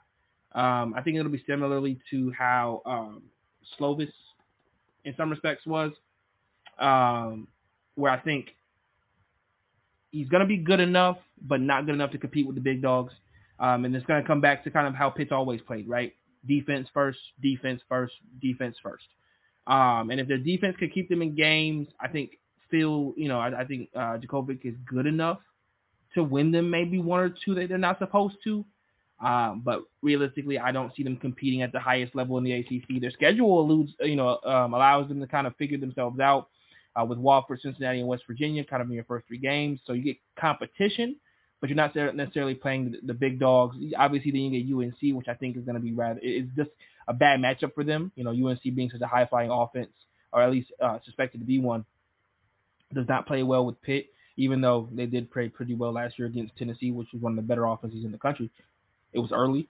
And I think that realistically, an offense like in North Carolina is just going to give them a lot of trouble, which does not bode well when you see North Carolina, Louisville, Florida State, and even a team like we just talked about with Wake Forest, which offense kind of is king on all, for those teams in particular. So I'm with Nick on this one. I think 7 wins would be comfortable for them, which is right on their DK win total. I don't see them pushing to 9-3 and putting themselves in the conversation. They've lost a lot of talent from last year's teams, but I don't know, man.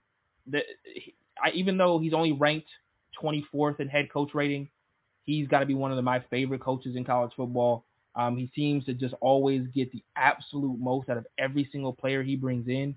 So it would not surprise me if for some reason Pitt was sitting there at 8-2, or and Pitt had a couple of upsets where they were able to win some ugly ones, which is exactly the kind of game he wants to play seemingly every Saturday, whether he has a good team or not. We're looking at Pitt as a team, kind of like we said about Duke earlier, where they're like, oh, they've got a shot to make the ACC title game if everything goes right. So I say 7, but once again, with that head coach, like I said, he gets the most out of everybody. It would not surprise me if they went over the 7 win total that I even have for them. All right, let's go to UNC. North Carolina 9-5 last season. DK's got their win total at 8. We are officially under the 8. And Nick, for North Carolina, they have one of the best QBs in the country, of course, but even more questions at wide receiver today than they did earlier this week. Do the Tar Heels have enough weapons to make it back to the ACC title game this year? I think it's possible. The returning production numbers come out really, really well, even with the loss of Josh Downs and who was the other guy? Green. My mind just went blank. But Elijah Green. There you go. No, Elijah Green's the running back. Regardless, I'll find it. With Devontae Walker, who you alluded to on the bigger questions today than last week, that would be a big loss. He was expected to come in and be the primary benefactor, probably, or benefit the most from Josh Downs leaving and Antoine Green, the other guy. Those top 2 wideouts, giving plenty of vacated targets. Where Devontae Walker, transferred from Kent State, expected to come in, hit the ground running, was super productive last year. 11 touchdowns, 921 yards, 58 receptions. Looked like the number 1 wide receiver, and probably would be if he were eligible. As of right now, he is not. Sounds like maybe he's got a case.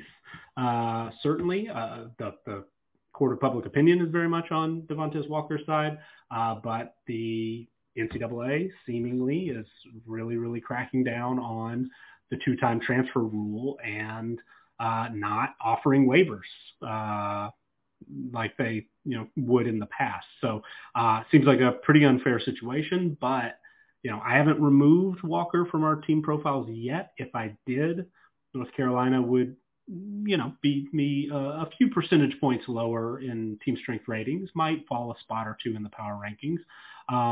But there is talent still, even if Devontae Walker misses some time or even the entire season without becoming fully eligible.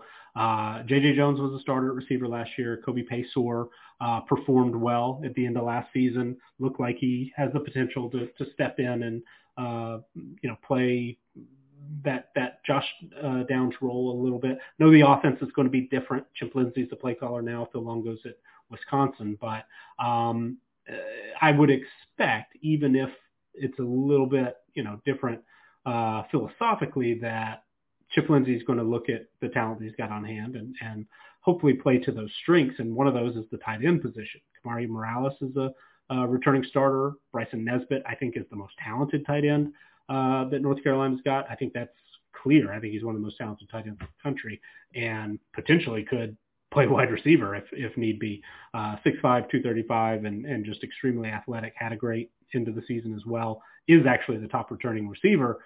Sounds like, though, apparently right now he's kind of third in the tight end pecking order on the team because John Copenhaver has been getting more reps behind Kamari Morales. Kendry Morales, different name, blast from the past. Different sport even. But broke his leg on home plate. I remember Kendry Morales. Rough. But the offense, to answer the question, can they get back to the ACC championship game? Even with losing, Josh Downs, one of my favorite wide receivers, I think there's enough left over that this team is very much capable of being a top 25 offense again. Are they going to be third in passing team performance again? That's potentially going to be tough, but Drake May is good enough that it's certainly possible. How much of an improvement are we going to see on defense? North Carolina ranked 120th in defensive team performance overall, 119th against the pass, 95th against the run. Defensive coordinator Gene Chizik is back. There are some talented and productive players like Miles Murphy and Cedric Gray who return. But overall, this unit really, really struggled. It was USC and the old Oklahoma days and those defenses that drive Xavier mad all over again. The offense is good as it could be. Can't trust the defense to stop anyone. So I am not the most optimistic.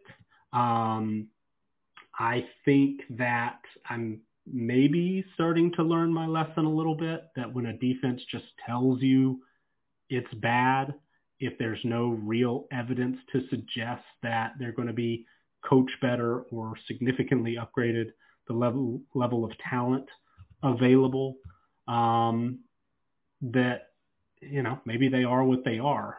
Defensively, North Carolina ranks 15th in roster strength, but as bad as they were last year and with the same coaching staff in place, I don't know. I'm not sure they're going to be able to improve enough to consistently, week in and week out, win enough to make it back to the ACC championship game. I think they're going to be susceptible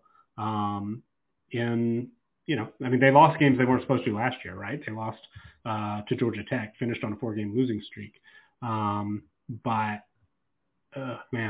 without really any major signs that we're going to see improvement defensively, it's hard for me to get on board. So I kind of like that we're on the under for North Carolina.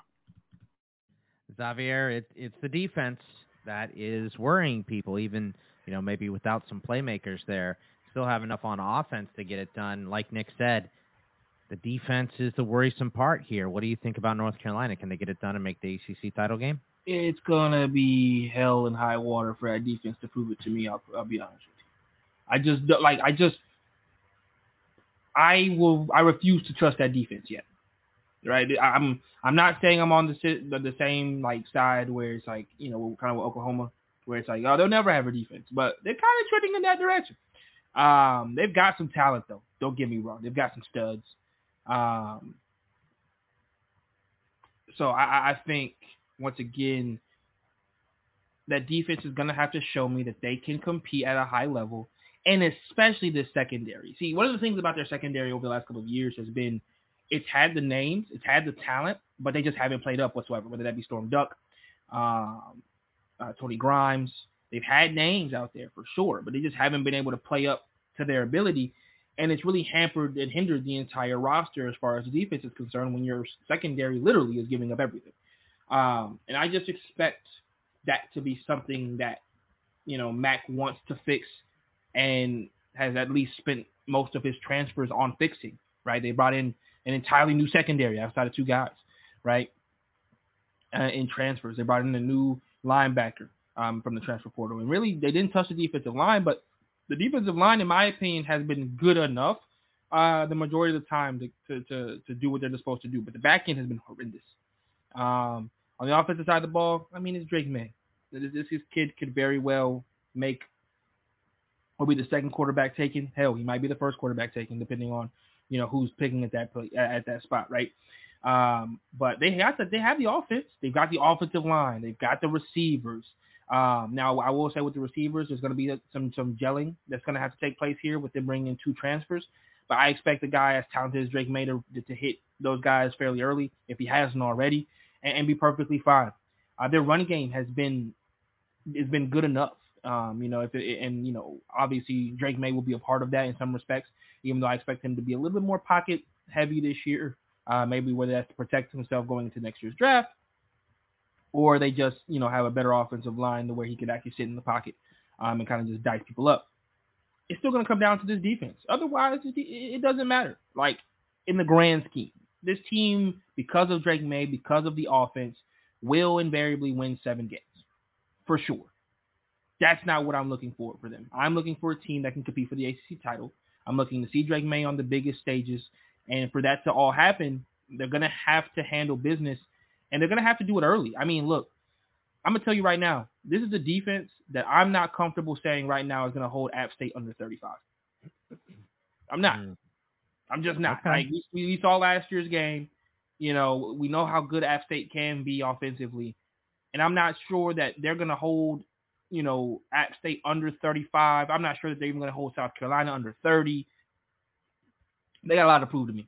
And if they can, then yeah, this is going to be an ACC title team, possibly even a playoff team if that defense comes around. Let's just be perfectly honest with ourselves. That's how much talent that they have on the offensive side of the ball. Their defense just has to be somewhere in the middle, just not be complete trash for them to make a run at this thing, because their schedule, really after the first 4 games, you circle Miami, you circle Clemson at the end of the year, and obviously you circle the rival game on Tobacco Road.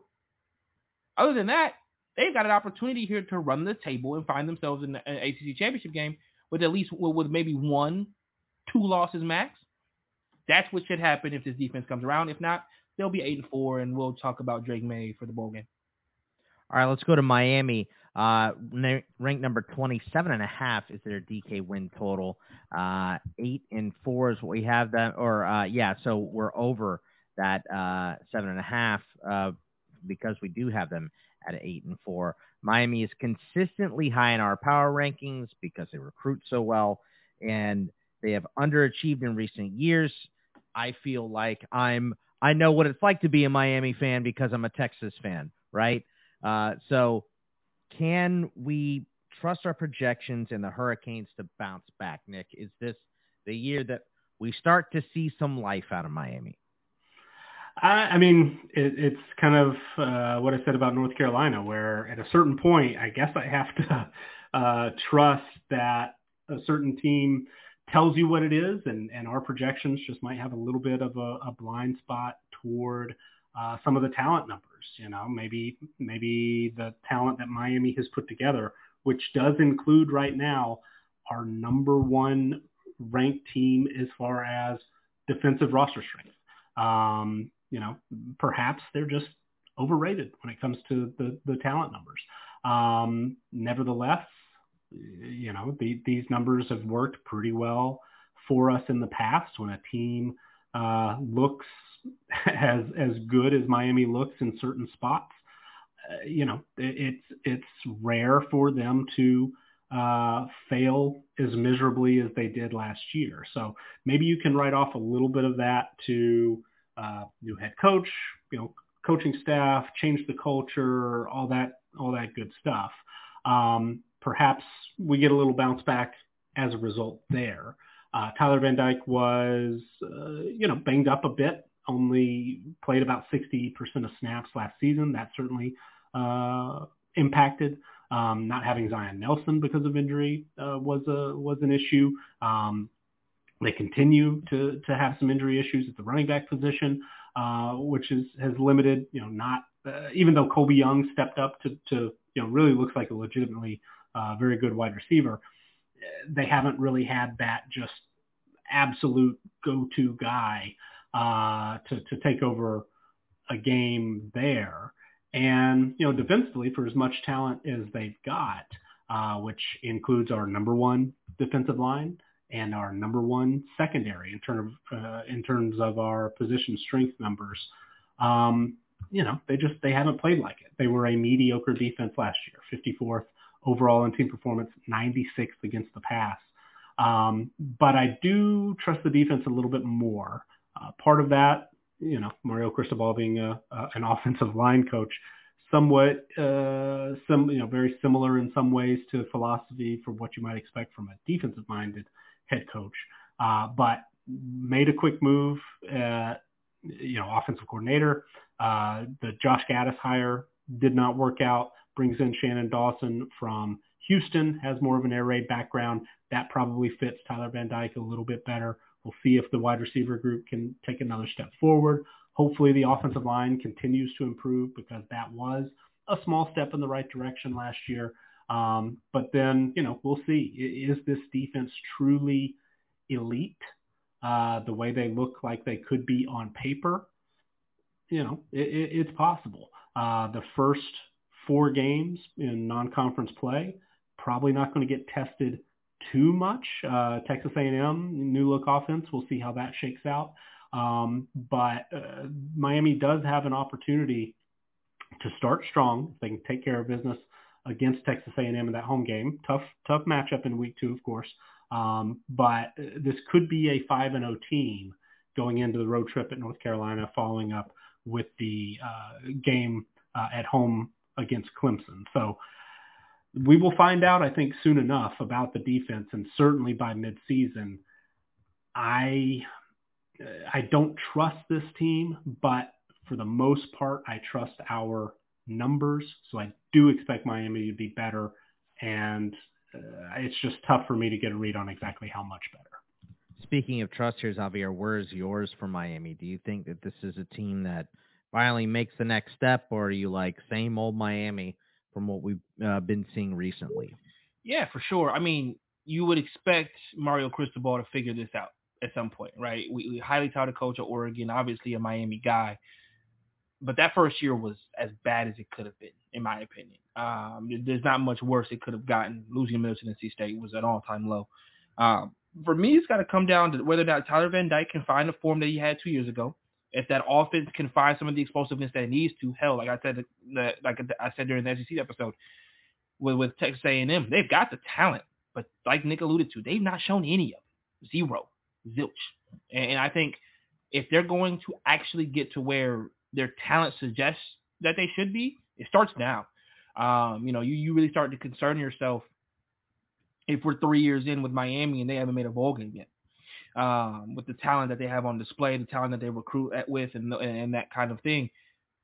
If they're not bona fide 8-win team this year, you start really getting concerned about what they could look like, especially when you look around the ACC and you go, they're more talented than everybody, including Clemson in some respect, in some positions and groups. And they don't, and once again, their schedule alludes to the fact that they should run the table in their non-conference. They should beat the brakes off of Texas A&M. I'm going to put it to you this way. Unless Texas, once again, that'll be the game, the talent bowl, whether or not it shows up or not. But outside of that game, and then they've got North Carolina and Clemson back-to-back, outside of that, and obviously the rivalry game against Florida State, they should be fine with the talent that they have. Travis Van Dyke has got to figure it out. Tyler Van Dyke has got to figure it out. Last year he was bad, and especially in Scott. I mean, he was getting touted as a draft that's what pick. I'm saying. Yeah, I mean, as draft guys, we know the hype for him was legit after year one, and he laid an absolute egg to the point where I had Miami fans calling for Jay Garcia on Twitter, like it was going out of style. So they got to figure out whether or not their talent's actually going to play up. If not, it's time to really look in the mirror as far as how they're recruiting, what they're recruiting. And maybe it's time, maybe this time next year they really go heavy on the transfer portal to just get together a team that can possibly put it all together in 1 year. But I expect Miami to go over the 7.5 DK win total. 8 wins has got to be what they get this year. There's no excuses otherwise. All right, let's go over to Florida State, who we have ranked at number 14.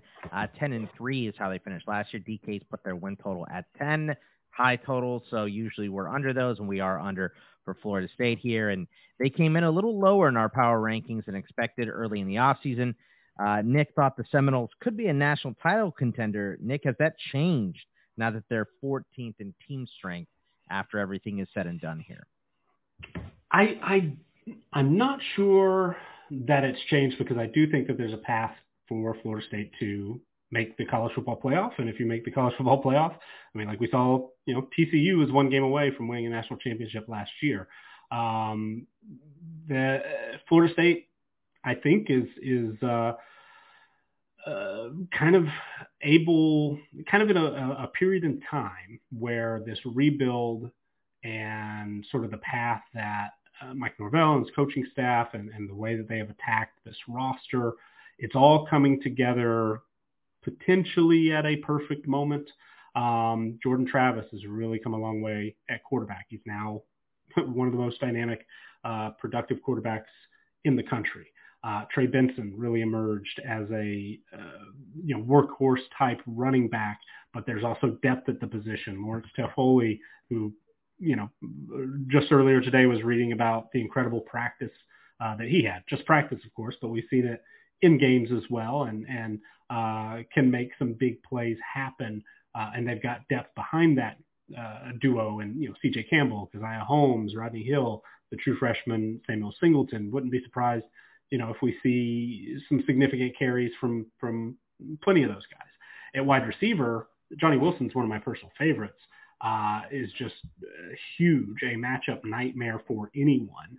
Is understandably very inconsistent, but can take over a game, and we have seen that happen. They add in Keon Coleman, a little more consistent, still a big target, big play type guy, to complement Wilson. That's one of the best wide receiver duos in the ACC, maybe in the country. Winston Wright Jr. missed all of last season due to injury. He's back. Kentron Poitier and Deuce Spann both, I think, have some real talent. We just haven't quite seen it fully on display yet at a big, at a high level.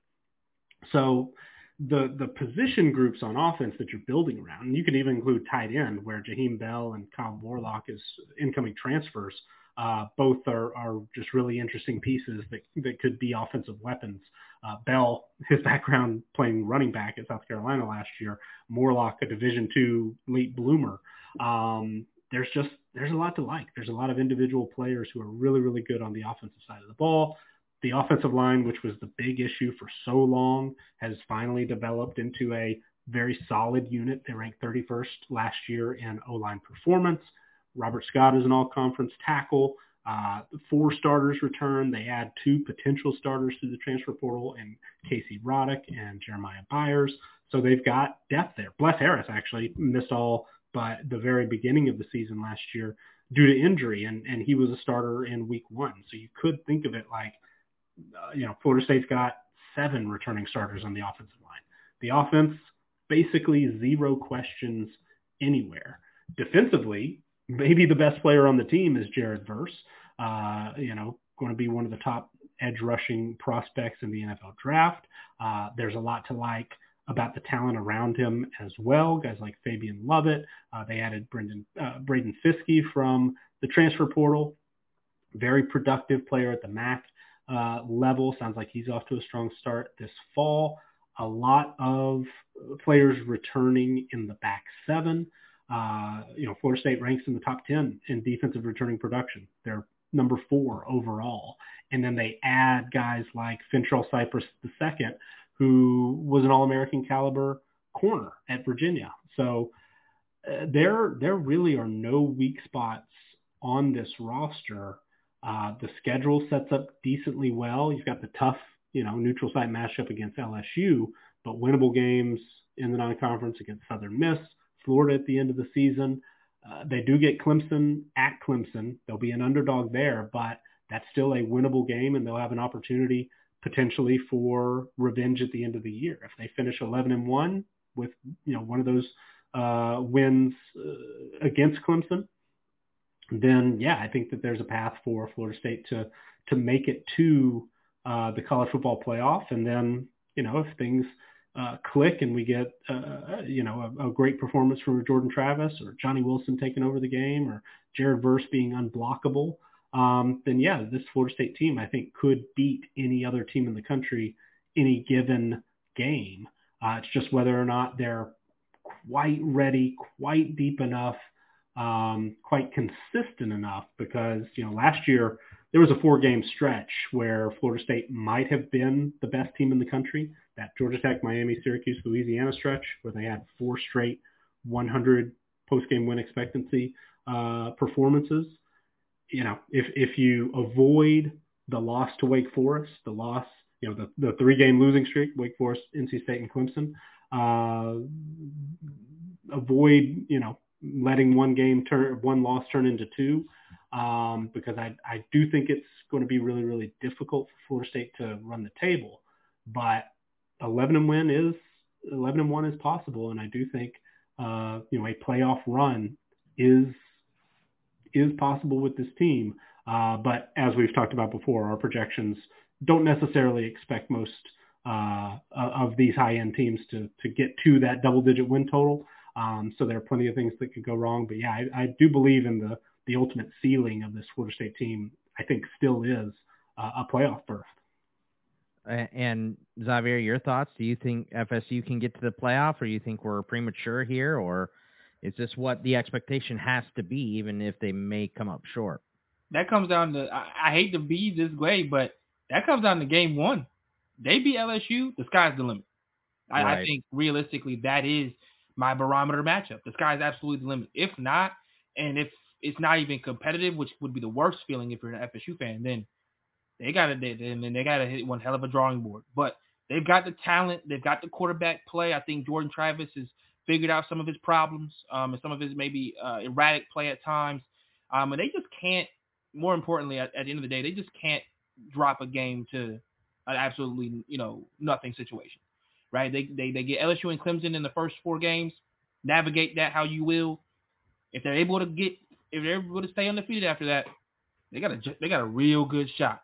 I think they'll be 2-2, which will keep them out of the playoff race. But I think they'll be very much like Oregon last year, where they might be the best team in the country in the second half of the year, or one of the best teams in the country in the second half of the year. They just didn't start well enough, and they lost the steam that they needed to possibly be in the playoff. But not going to be a bad season if they do finish 10-2, and then a New Year's 6 bowl game for sure. All right, let's go to the last team here in the ACC, number 5, Clemson. DK's got their win total at 10. We are under that 10 as well. We got them at 9-3. Not sexy Clemson, but Clemson is the favorite to win the ACC in our projections, and all projections, I think, most of the time. Are they still a threat to make the playoff here, Nick? And do you think that they will? I think they're definitely the team to beat. Clemson is favored in every regular season game that we've got. Everything I just said about Florida State applies to them as well. Drawing Florida State at home in September, there's opportunity. That's a winnable game for them. Any game at Clemson is a winnable game, certainly for Clemson, and probably will be favored to win that game. And from there, it's just avoiding, a misstep, a big mistake. Last year, they did not show up, basically, at the Notre Dame game. There still was an opportunity to play their way into the playoff, even with that blowout loss. But Clemson then, let South Carolina hang around and find a way to win. So last year we saw the vulnerability of Clemson. I mean, we've seen it for a few years now. This is not necessarily a top 2 or 3 team in college football anymore. And I think we might actually be kind of on the high side with them being 5th in our power rankings. But so the margin of error maybe is a little tighter than it once was. But I do think that Clemson, again, that high-end ceiling, is competing for a national championship. The quarterback position has been a little bit of a question mark the last couple of years, as we know. The offensive play calling has been a question the last couple of years. They've addressed both of those things. Cade Klubnik ended up, elbowing his way through and taking over as the starting quarterback, got some experience towards the end of last year, played over 20% of snaps, got a start. So, now this is his team. Sounds like he's really taken on a leadership role as we would expect. He's a high-end talent, 5-star type guy, dynamic player. Seems like he's going to be a really good fit for Garrett Riley's offense. And that's the second piece of it. Garrett Riley, has had been a really, really fast riser in the coaching ranks, but he's had success everywhere that he's been. He was at East Carolina and Appalachian State and SMU, and everywhere he was, the offenses were very difficult to stop. Last year, TCU, out of nowhere, ends up in the national championship game. Big part of that was the offense and sort of tailoring the system to the talent that he inherited. And I was talking the other day on C2-A-Days that there are some quotes coming out of Clemson camp that they're playing much faster than years past. But if you actually look at the pace numbers that we've got, TCU played at a slower pace than Clemson did last year by a pretty big margin. Nevertheless, prior to his time at TCU, Garrett Riley's offenses at SMU were, top 20 in time between plays. So very, very fast on offense. Seems to me, trying to read between the lines a little bit, Garrett Riley shows up and says, okay, this roster can do that. It's more tailored to going fast. So with a guy like Cade Klubnik, with a running back like Will Shipley, some talented receiver, Antonio Williams, Adam Randall seems like he's back and fully healthy, a veteran offensive line, that this is a unit that is experienced enough. They're 13th in offensive returning production, even with replacing a starting quarterback, which some would say they've upgraded at that position. I think we're going to see a pretty good bounce back to Clemson, 2020 and before.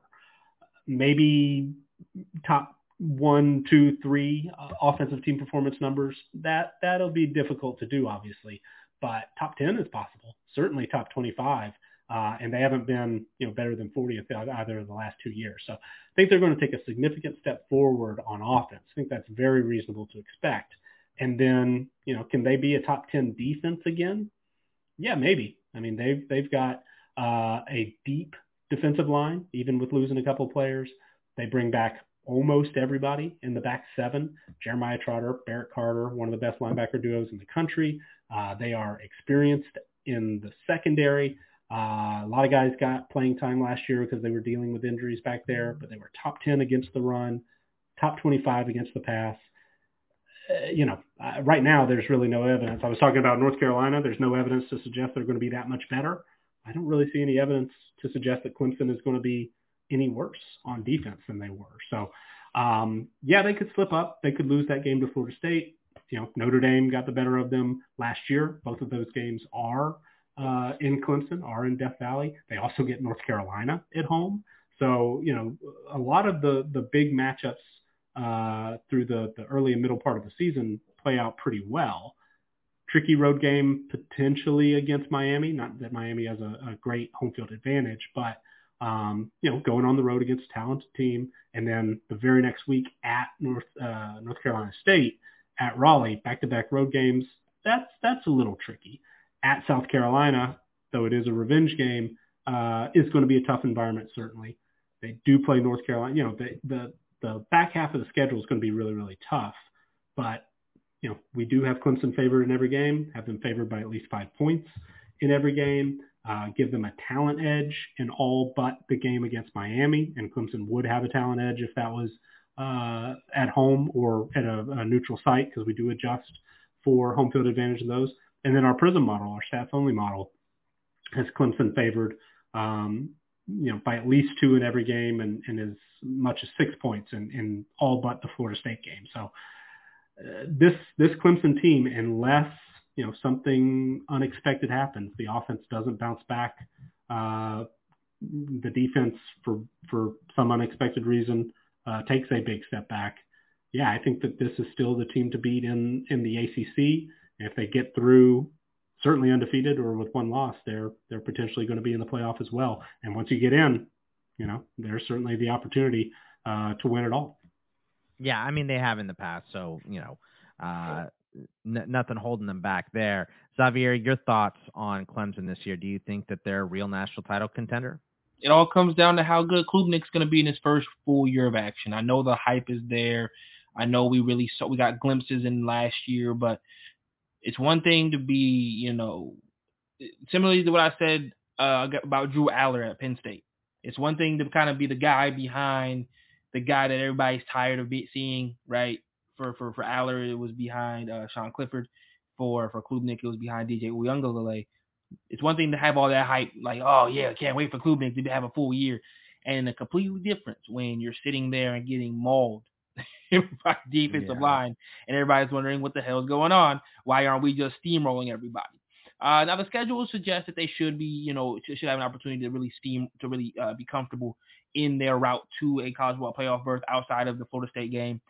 And really, I'm really circling that last 2 games of the year. North Carolina and South Carolina back to back.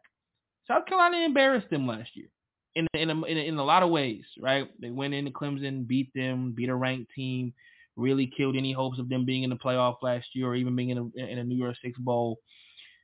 And then obviously before that, you're going to be playing the high octane offense that is North Carolina, who maybe for one night and one night only figures out how to play defense. So that's a little catchy or a possible trip up there for Clemson. Other than that, they should be fine. Their secondary has to come around. Some of the names that they have in that secondary didn't play up to their names. Nate Wiggins, I'm looking at you in particular. Against Wake Forest, you were horrendous, my guy. But, you know, Jeremiah Trotter is probably a first-round draft pick. Tyler Davis is probably right around a first-round draft pick, if not a high second-rounder. They've got the guys, they've got the names as always, but the biggest thing with them is the quarterback play going to be good enough to give Will Shipley the kind of holes that he's going to need to have, where he's been running against packed boxes the last couple of years. Now he's going to be running against, you know, lighter boxes because Cade Klubnik is out here dicing up offenses or dicing up defenses with the passing game that he's got on the outside. That's going to be the biggest question. Because along with that is the receiving core. They've got, once again, got the names, but I'm sorry, your most productive player in your wide receiving core over the last couple of years has been Spector, and not great play from everybody else. And you've had guys transfer in and out. We just talked about EJ Williams a podcast ago, and now it's Bo Collins and Antonio Williams. And he's like, okay, cool. These are the last 2 remaining set of guys that was a part of that crazy Clemson spring game receiving core. What was like him and a couple of other ones that I can't remember off the top of my head that just, you know, had one-handed grabs and were mossing their DBs and the whole nine. Okay, cool.